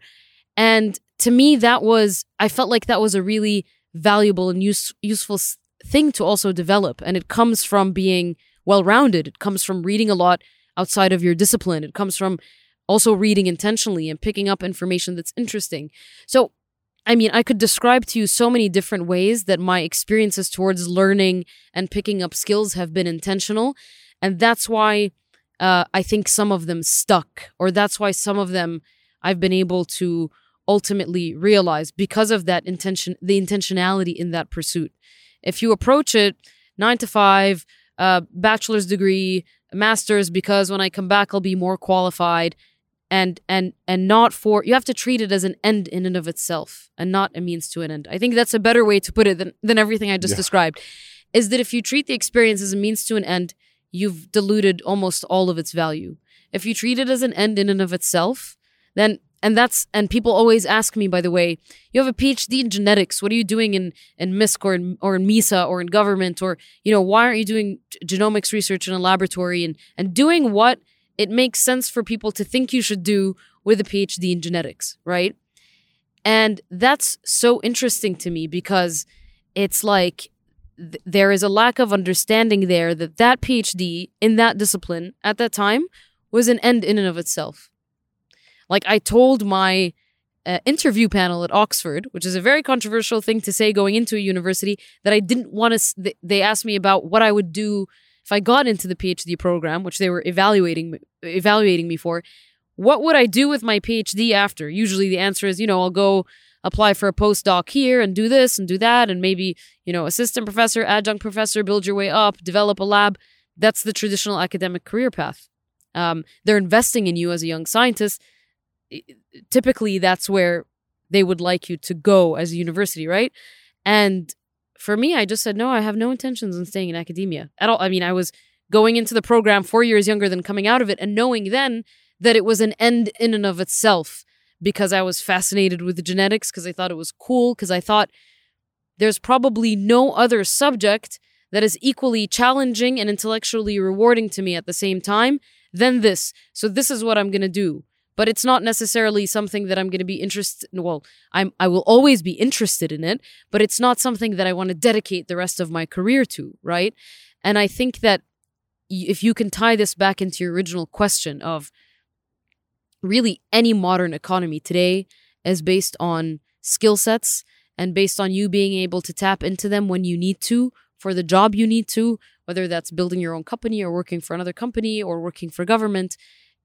This traditional, archaic, conventional way of looking at a CV and picking up a discipline and pigeonholing you into a category, I think this is an obsolete way of evaluating people coming into the job market. And that's what we need to be careful about, and that's what we need to revise, I think, a few steps before we begin to critique the legitimacy now or the validity of a conventional education system.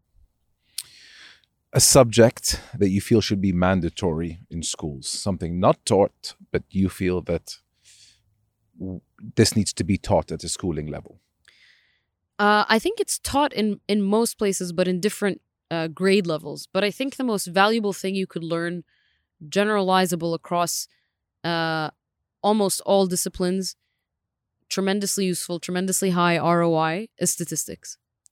I think statistics, understanding risk, understanding probability, understanding distributions, the way that these modes of understanding feed into the way you then judge things, the way you make decisions. Making decisions is everything.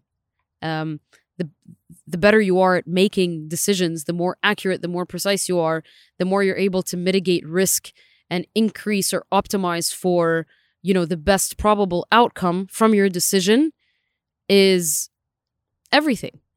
And a lot of that is statistics. Yeah, probabilities. Yeah. What role did your parents have in your life growing up? And did they push you to be heavily into academia, to end up in Oxford, to be the person you are today? Was it their push, or was it something that you feel that you were born with? So nature versus nurture. Nature versus nurture. Yeah, but I think so. My parents obviously played the most impactful role in my life, and I'm very grateful to them for everything. And they're the two people I cherish the most in this world.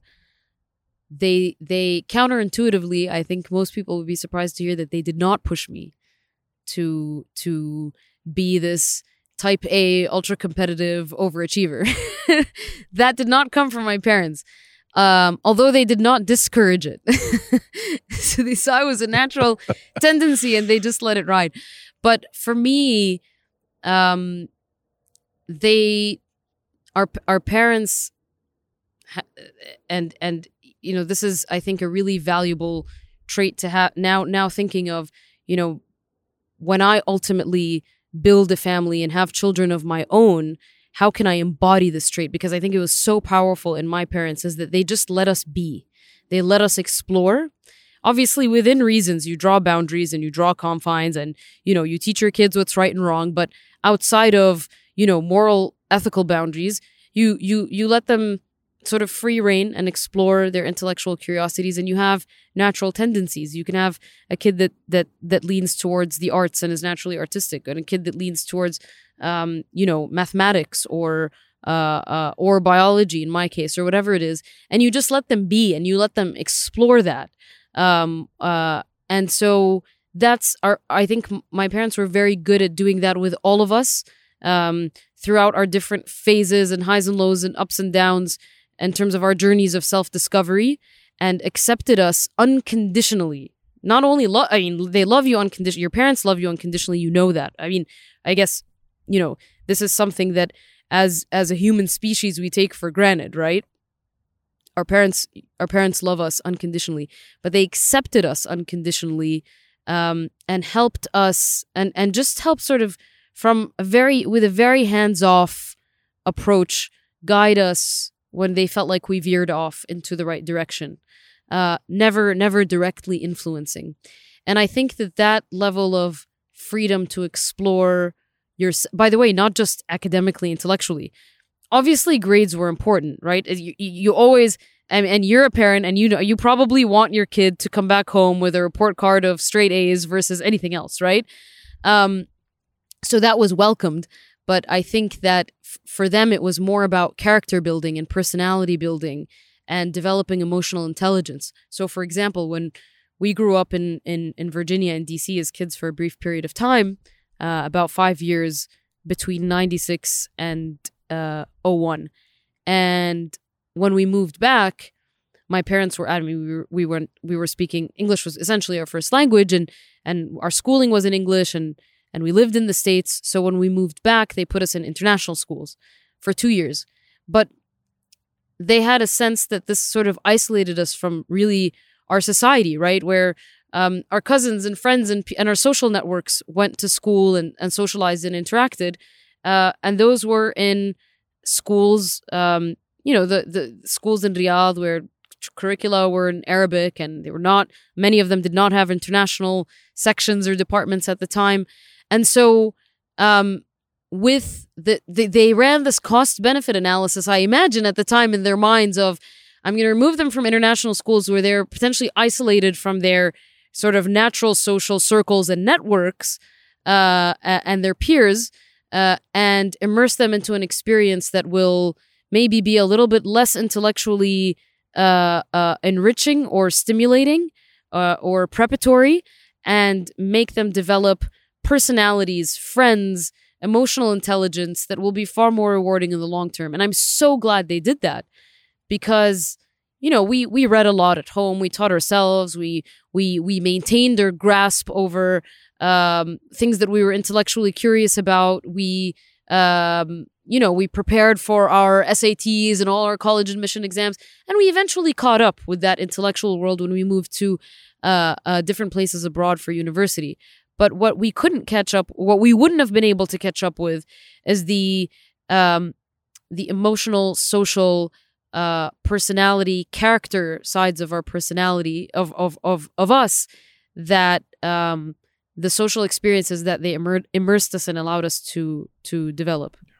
Stress. Job must be stressful. Yeah. How do you switch off? How do you de-stress? That's a great question. All my questions are great. That's true. I agree. Because stress, I mean, this was like the number one topic during the pandemic, right? Is mental health and stress management, and figuring out what's worth it in life and what isn't, and abandoning what isn't worth it. And I think stress and stress management, even the physiological, biological health implications of stress, are being more accessible and more discussed and more talked about across, podcasts and social. The information about this is so accessible now. Stress is so toxic and damaging to us from a health perspective. It's not something that you can do and put off and say, oh, once I achieve this, or once I make this much money, or once I do this, I won't be as stressed. And then the damaging, the toll that stress takes on you is irreversible. And so managing stress, I think, in the right ways is crucial. I'm not saying that I perfected that by any stretch. Each job or each new experience I face and encounter in life hits me with a new wave of challenges and obstacles that require different stress management mechanisms. So things that I adopted to deal with stress in Oxford may not apply in this job, or vice versa. So you kind of always have to find your sweet spot. I think for me, something that has helped with stress and morale and psyche in general is dissociating my self-worth from what I do. Okay? So a job or a research career or a PhD or whatever will have its highs and lows, and the highs can be high and the lows can be very low. And if you associate your self-esteem with the volatility of any really rewarding pursuit, you're doomed. You're doomed. That's it. So I can't. It took me a while to do that, and it's one of the things that I think I started to learn in Oxford because the PhD was so volatile, and I picked up and sort of optimized throughout my professional journey. And I think that that's something that I've nailed now. So I could face something horrible at work or a disaster or encounter something that I know will require, the next couple of months to fix or whatever. But the minute I step home, the minute I'm home, I am able to detach from that in a meaningful way because I'm detaching self-esteem, self-worth. When I'm immersed in it, when I'm at work, when I'm crisis managing or problem solving, that's different. But and that's helped a lot with stress levels. But I think in general, spending time with family, exercising, eating well. I have a dog who everyone who knows me knows I love him very much, and he is my WhatsApp photo and my phone background. And this is a very well-known fact. Husky? Husky, yeah. And he's a stress reliever. A stress reliever for me. There are practical things you can introduce into your life, right? Like all of these things that I just mentioned. But I think it's the way that you're able to sustainably manage and contain stress is psychological. So detaching self-worth from or your identity from what you do has been a really meaningful and helpful tool for me. Has it been better? Have you been better with age at managing stress? I think so. I mean, the flavors and genres of stress that I've experienced across my life are very different. So the stress of a 2 years worth experiment failing is very different from the stress that we face, day to day in government. And so there are different flavors of stress. Mm-hmm. But all in all, I think, again, perspective is so important.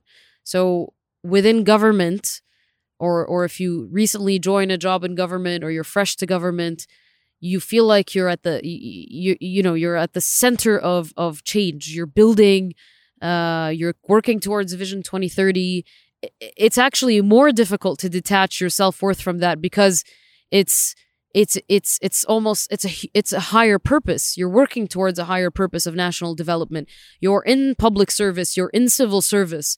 So actually moving to government and then revising that mechanism and optimizing it for my government career was a new challenge, because how could you separate yourself from bringing in more FDI to the kingdom, right? It's part of what you do.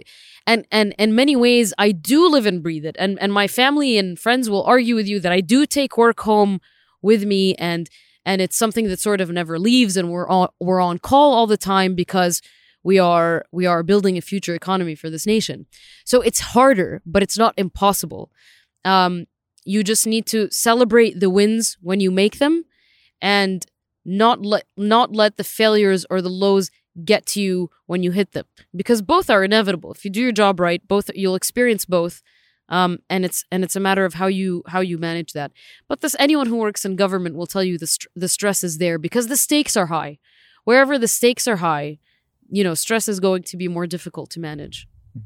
What do you say to those who are yet to find their purpose in life? Develop self-awareness and introspect and reflect, because that's you're not going to find your purpose anywhere else than in here.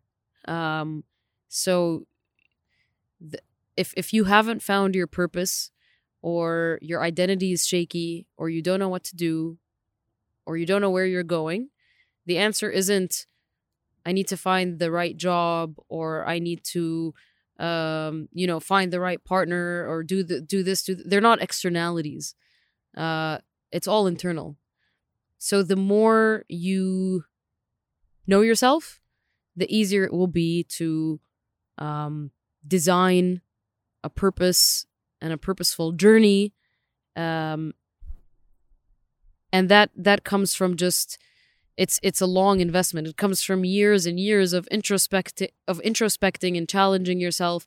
And I mentioned breaking all of your convictions down to first principles and seeing if you're actually convinced, right? These are convictions, building them back up again. What are your belief systems? What are your values? What's your moral code? Like how does your moral compass look like? What makes you feel the most sense of reward and fulfillment?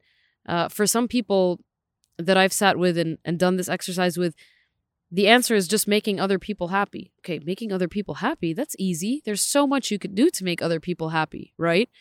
In the NGO space, in the philanthropy world, you can make other people happy by being a good doctor, a good teacher. That's endless. So and then you sort of work from there, right? But identifying that overarching theme, that mantra of, what rewards you, what fulfills you, what will make your life worth living.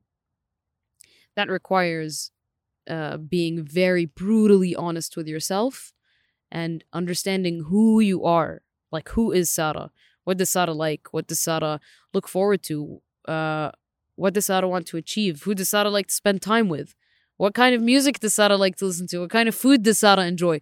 All of these things you might think, like, what does that have to do with identifying your purpose? No, they help you identify who you are. Once you know who you are, you will have a clear idea of what your purpose is in this life. When did you know who you are? Do you remember what age, roughly? Yeah. I'm still, the process never ends, right? You're constantly discovering and rediscovering yourself. But this is why I described my experience at Oxford as being exceptional and uniquely profound, because it was during my PhD that I underwent this exercise in a really, really deep way, a way that was very confrontational with myself, right?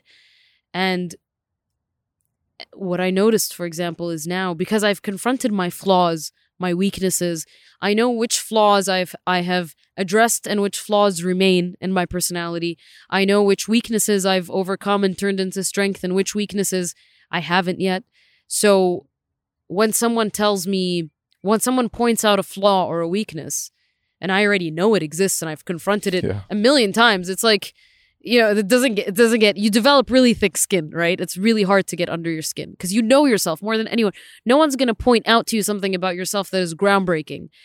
Obviously, it's going to be nice to hear people encourage you and compliment you and talk about, the good things that you bring to the world. You always want to hear that from people, but people will not be able to get under your skin. And it's a way of it's a way of kind of alleviating insecurities as much as possible. We all have insecurities, and all of us have things that we are far more secure about than others. And so once you confront those and you say, here's a list of 10 insecurities I have, do I want to address all of them? Am I happy with having like 3 out of 10 exist, and can I live like a relatively at ease life that way? Not everything needs to be addressed, but knowing everything is really, really important. And because I had the luxury, now I call it the luxury, of spending so much time alone when I was alone in my apartment, right?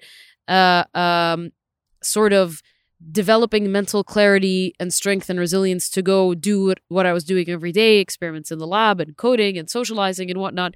Those moments alone of clarity and sitting with my thoughts, I think led me to a level of deep, deep self-awareness that I continue to recoup returns on that investment to this day exponentially. So it's the most important thing you can do is introspect. Any favorite books or books that you would recommend to others that you have benefited a lot from? Wow, I'll walk you through my entire library. No, I'm kidding. Can I just say that you strike me as a reader? I am, or I should say I was, because one of the things that I'm doing less and less with it. There's compromises and sacrifices with each moment in one's journey, or with each phase. This phase that I'm currently in, unfortunately, means less reading, but more of a lot of other fulfilling and rewarding things.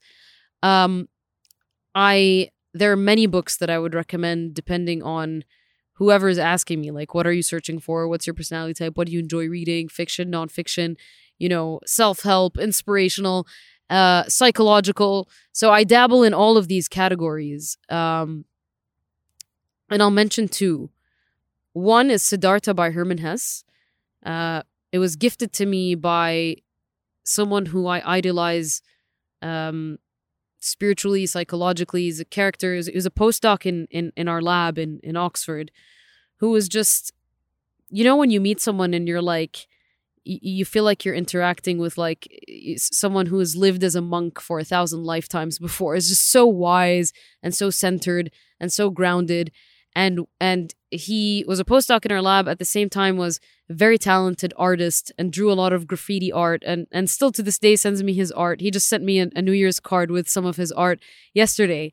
His name is Fernando, and he gifted me this book when I submitted my PhD thesis because he knew I was running off to the English countryside by myself, which I did when I submitted my thesis.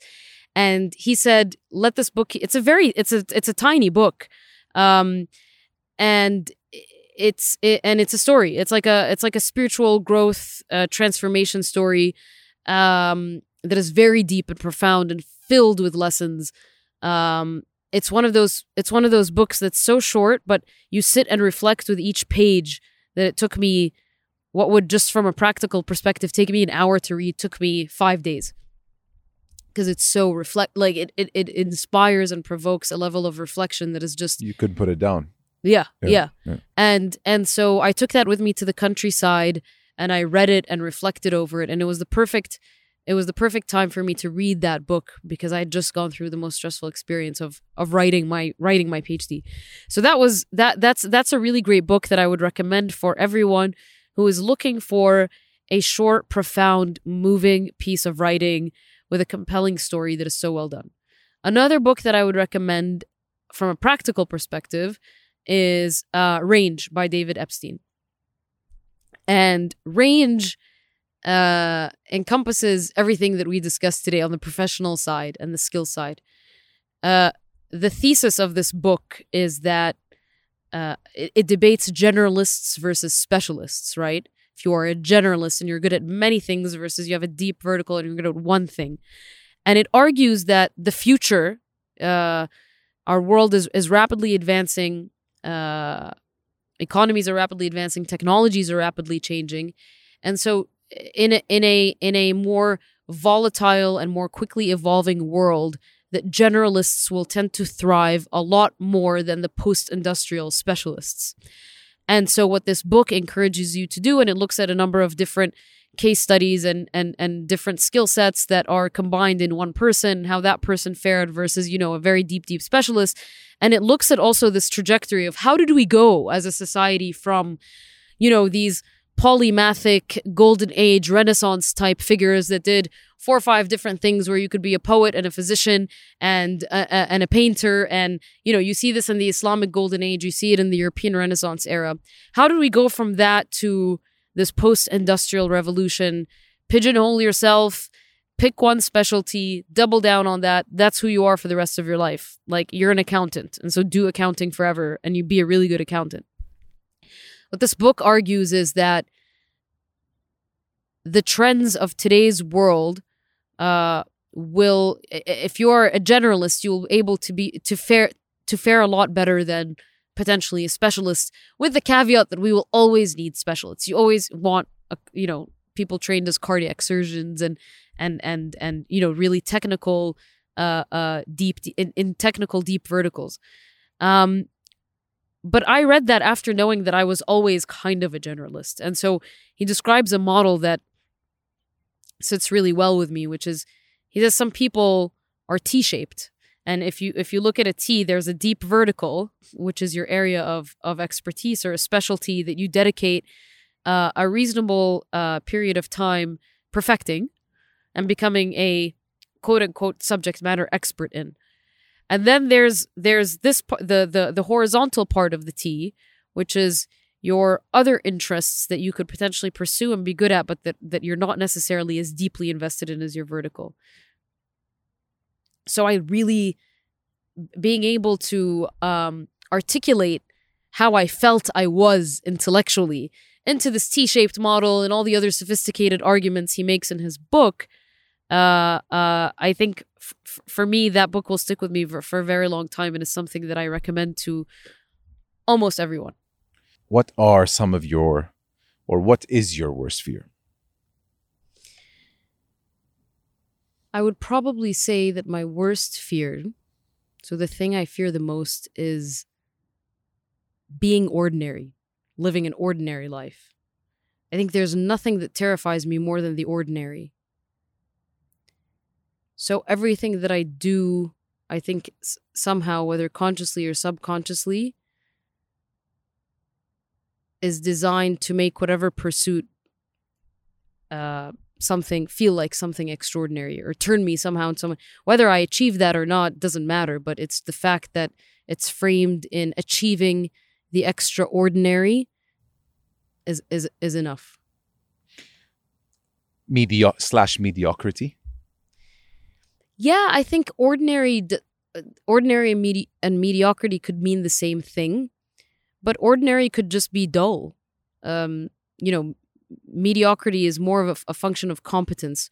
Ordinary is just the opposite of life, of vibrance, of excitement, of dynamism, of purpose, of ambition, of all of these things in these terms that energize me individually.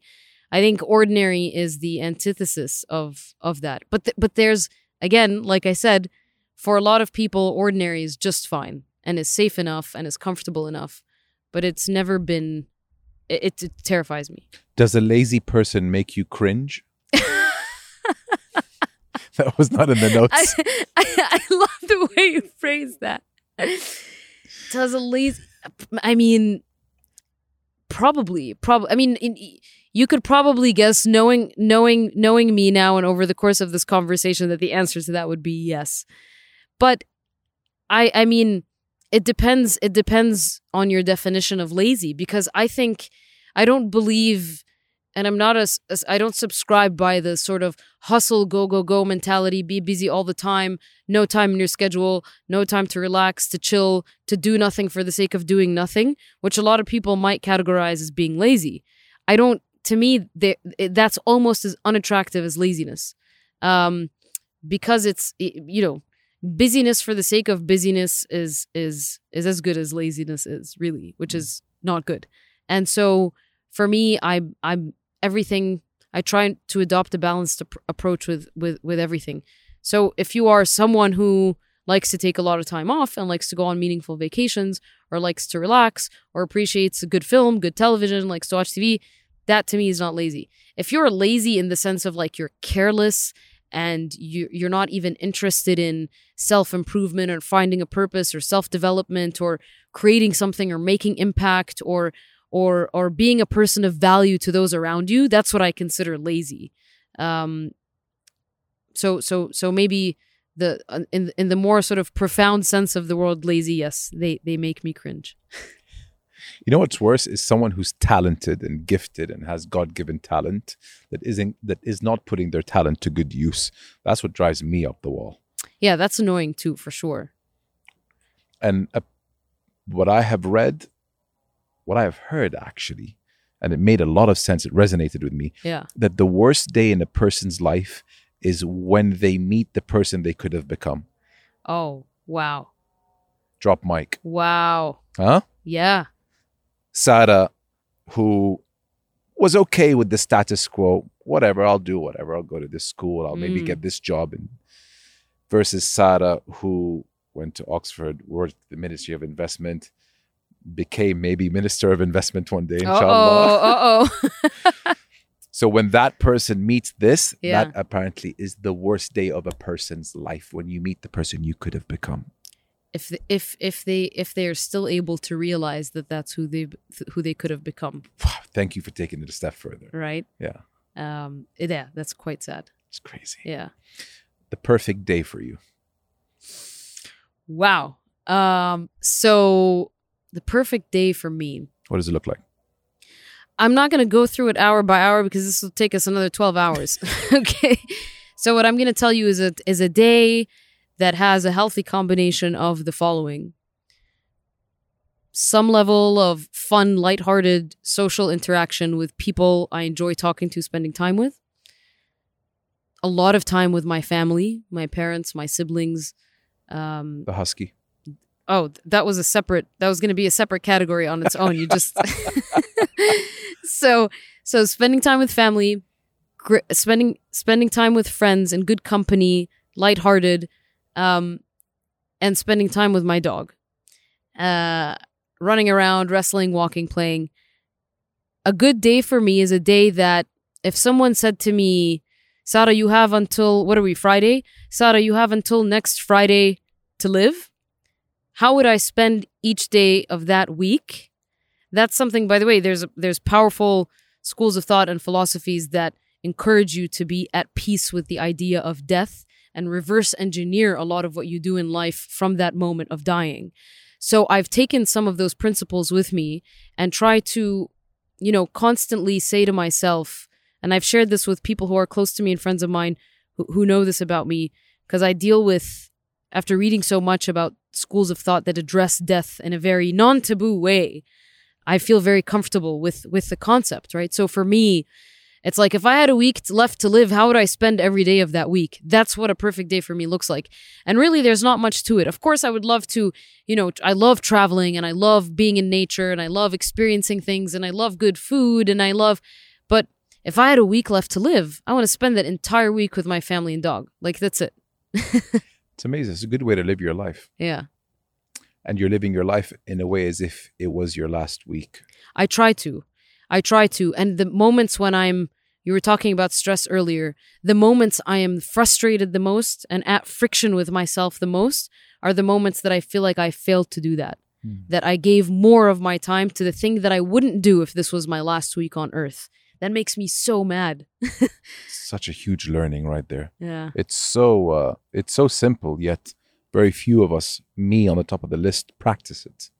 It's difficult. You have to always bring it to your conscious mind and try and really confront it and reconfront it, because it's not a light concept and it's very abstract.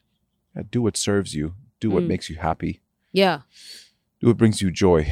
How about failures? What kind of relationship do you have with that word? And do you have any favorite ones? I think I have a healthy relationship with failure because of exactly the thing that I described to you, which is detaching your self-worth and your identity from what you do. The failures that hurt me the most are failures that are non-professional or non-academic, non-intellectual, right? Those failures you can contain and get over, and they represent learning curves, and I think they're far more manageable from a self-esteem perspective if you're able to nail that dissociation. But I think when you fail to show up for someone you love, or you look back, on a situation, whether with your family or friends, you've done something or you've lost someone, or you've by something that you could have avoided, by something that you did, for me, unintentionally hurting someone or insulting someone, which obviously is the caveat is it's always unintentional, right? Saying the wrong thing at the wrong time to a person without knowing how that would deeply affect them. So not being able to, and then facing consequences as a result of that. I think those failures in interpersonal dynamics, to me, are more, let's say, move me in a way that professional and intellectual failures really don't. In the last few years, what have you been better at saying the word no to? Everything. I love saying the word no. It's my favorite word. So we always say, even in my job at the ministry, when we try and do that business matchmaking exercise I talked to you about, we try to optimize for a quick no, because it makes our jobs easier and it gets us to the yes much quicker if a yes exists. So actually saying no quickly is a really smart thing to pursue from a process optimization perspective. I decline things much more than I accept them in general. Meeting invitations, social invitations, because I'm very deliberate and intentional and meticulous with the way that I spend my time. And if I think this thing has no clear objective or purpose that will serve me or serve the other party, because sometimes it's a meeting more for the other side to hear from me something that will be useful to them, and it might not necessarily be that useful to me, I'll still take that thing. I'll still do that thing. I'll commit to it. But if there's no clear objective, no clear agenda, no clear use or purpose or value, and it's just, wasting time for the sake of wasting time, more often than not, I'm going to decline, regardless of where that comes from, right? And so for me, time is too precious. Time is too valuable. Our resources are too valuable to just do things that you don't want to do. So I say no very quickly and very often. They say watch your life improve the more you say no. Oh yeah, substantially. Substantially. But you won't really appreciate the value of saying no as often, again, if you don't know what you want, right? Because for people who, for example, want visibility, a public figure or an influencer or whatever, you can imagine that they'll get incoming media requests from traditional media, mainstream media, podcasts, written media, and if they say yes to everything, it's like you've diluted your value in that sense. And so what do you really want? Do you want high signal to noise coverage, and do you want to say something that's meaningful on a platform that matters, or do you just want to be out there? And you have to know yourself in order to answer that question, and then know what to decline as a result, as a very basic example. Yeah. And I guess if you say no to everything, then it touches on not being adventurous. Yes. So no, try to distinguish what you need to say no to. Exactly. But I guess, with experience, that really is life, isn't it? Yeah, 100%. Yeah. What's something that's improved your life so much that you wish you started doing it earlier? So again, a number of things on the practical and sort of intangible side. I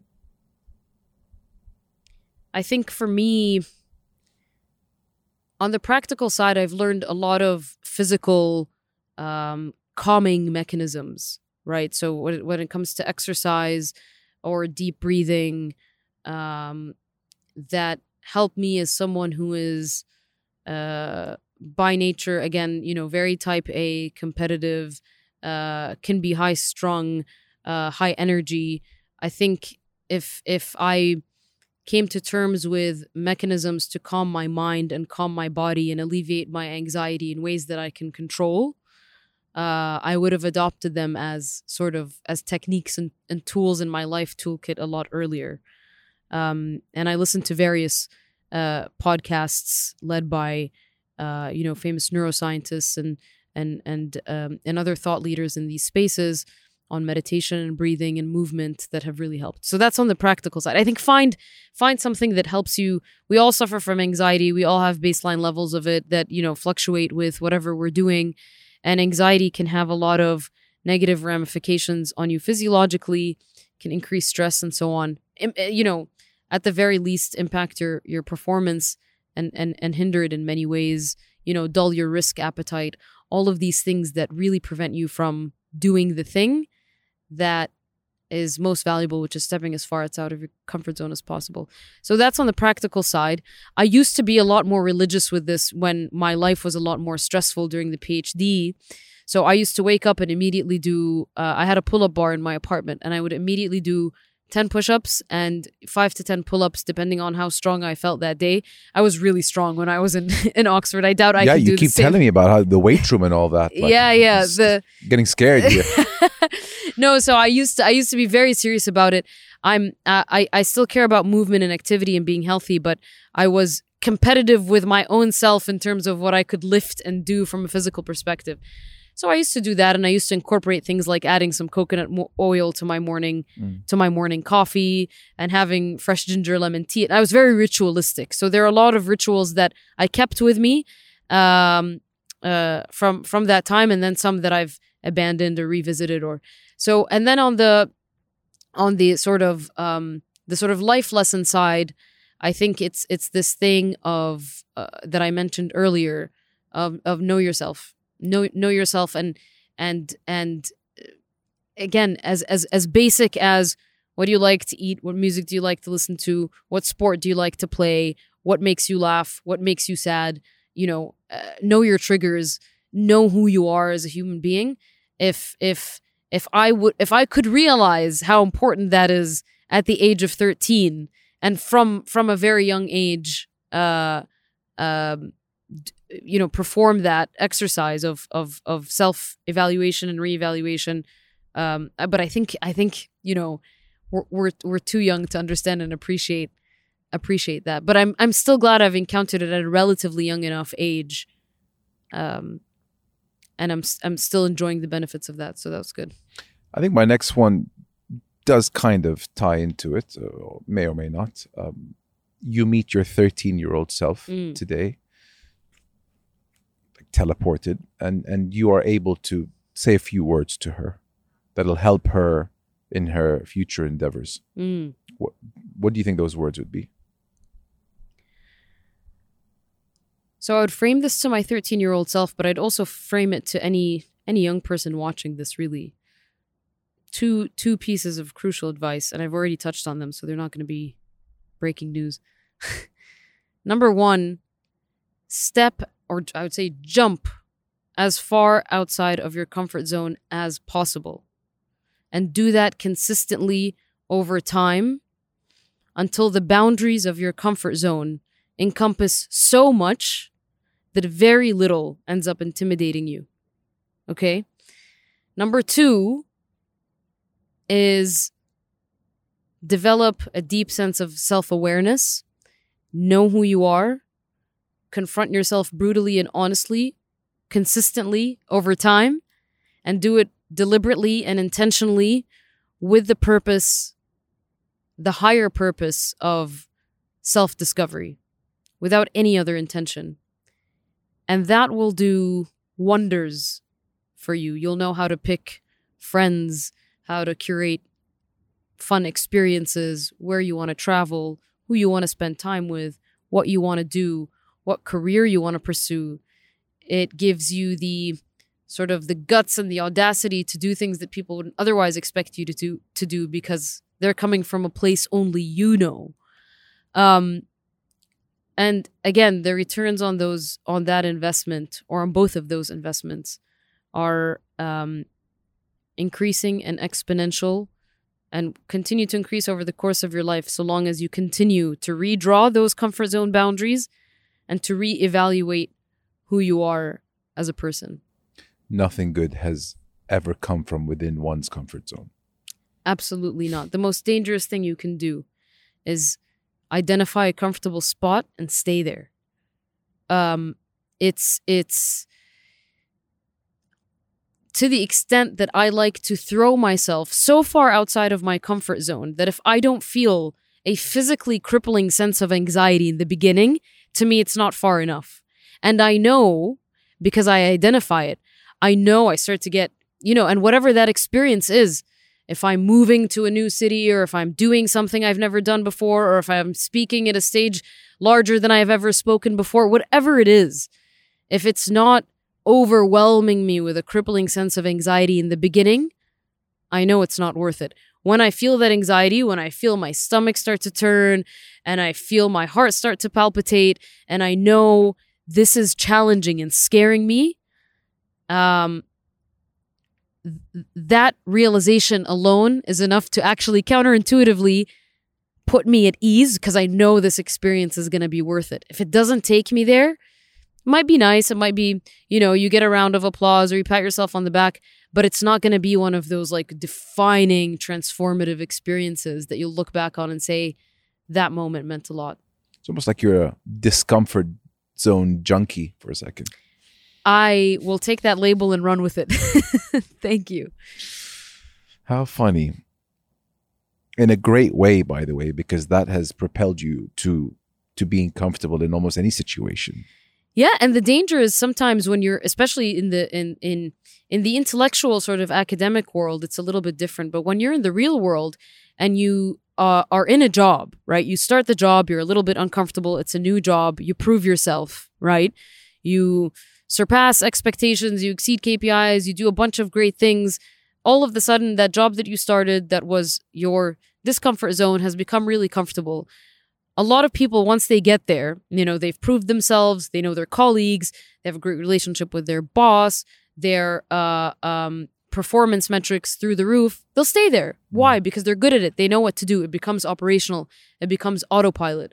I think the bravery is in when you do that, when you achieve the things that you sought out to achieve, when you've contributed enough to say, I'm going to move on to the next thing that requires me to step, again, further outside of my comfort zone and leave room for this to be someone's new discomfort zone. It all makes sense, trust me. And, I mean, I could listen to you talk about any subject, and I would listen with intent. Oh, thank you so much. You're so kind. I wish I had more than 35 bullet points here, but I don't. We have reached everything that I wanted to ask you. Thank you so much for taking time and coming on the show. I had high expectations for this episode. I did, as you can imagine, and it surpassed. With the rain, wind, and whatever obstacles were in our way. Incredible. Really way more than I bargained for. I look at someone like you and it makes me proud to be Saudi. You're so sweet. Thank you so much. Heart to heart. My closest would say, Mo, you are the same person on the show as you are in real life. Yeah. I don't BS. If it's not there, I won't say it. But if it's there, I'll say it. Yes. People like you make me proud. The way you go about your business, the way you are able to explain what it is you do so well and clearly, to the point where someone who knows nothing about it kind of understands it. Yeah. That's when you can explain it to like a 5-year-old like me. That's when you know that you know what you're talking about. That's so nice to hear. You have no idea how much that means to me. Thank you so much. You're very humble, and I meant what I said earlier. Maybe one day, inshallah, you lead the ministry that you're in, or even bigger and better things. I really appreciate it. As I said, I'm so proud of you, proud of the platform you built. I don't think any of us can realize the magnitude and impact and the power of you're doing this as a pursuit and as a passion that you enjoy. It's your podcast, you built it, it's your baby, it's so successful. You're probably having a blast doing it. But trust me, the impact of this goes far beyond our imagination. So thank you for doing what you do. Means a lot to me, honestly. Like, I just hearing that, I'm going to be able to sleep good for a month. Wonderful. And when that month expires, I'll just watch this part again. That's great. Is there anything that you'd like to leave us with before we let you go? Did we get everything that we wanted? I think we caught more than enough. One more question. Sure. Tim Ferriss uses it and I love it. Do it. Billboard to the world. You have the attention for the world on a billboard for 30 seconds. Not in the notes. What's on that billboard? Someone said to me once, and because I was in a very dark and confused time in my life, they're very, very simple words. Very simple, very cliche. I'm sure you've heard them before. But to me, at that time, for some reason, struck a chord that was beyond powerful. And they are, there is only light. That's what the billboard would say. Wow. There is only light. And so, that those few words can mean whatever you want them to mean. They'll mean whatever the point that you're in your life when you read that will have a very different meaning from person to person. When I was in that space and this person told me there is only light in this world, right? Like, there is only light. Very comforting, very soothing, very peaceful, very positive. Positive connotation. Yeah, big time. I love that. Thank you for sharing that. Of course. Mine would be nobody knows anything. But which is also true. On that bombshell. I love that. I love that. It just makes you feel that, you think that the next person has it all figured out. And I said this on the last episode. None of us know what we're doing. We don't. When my uncle said, who I thought knew everything, he was like, can I tell you something? Like, what? Yeah. He's like, nobody knows anything. Nobody. I'm like, wow. Yeah. Absolutely. It makes you realize that not everyone has it figured out. Can get you a long way in life pretending that you do. Yeah, it could. Thanks again, Sara. Much appreciated. My pleasure.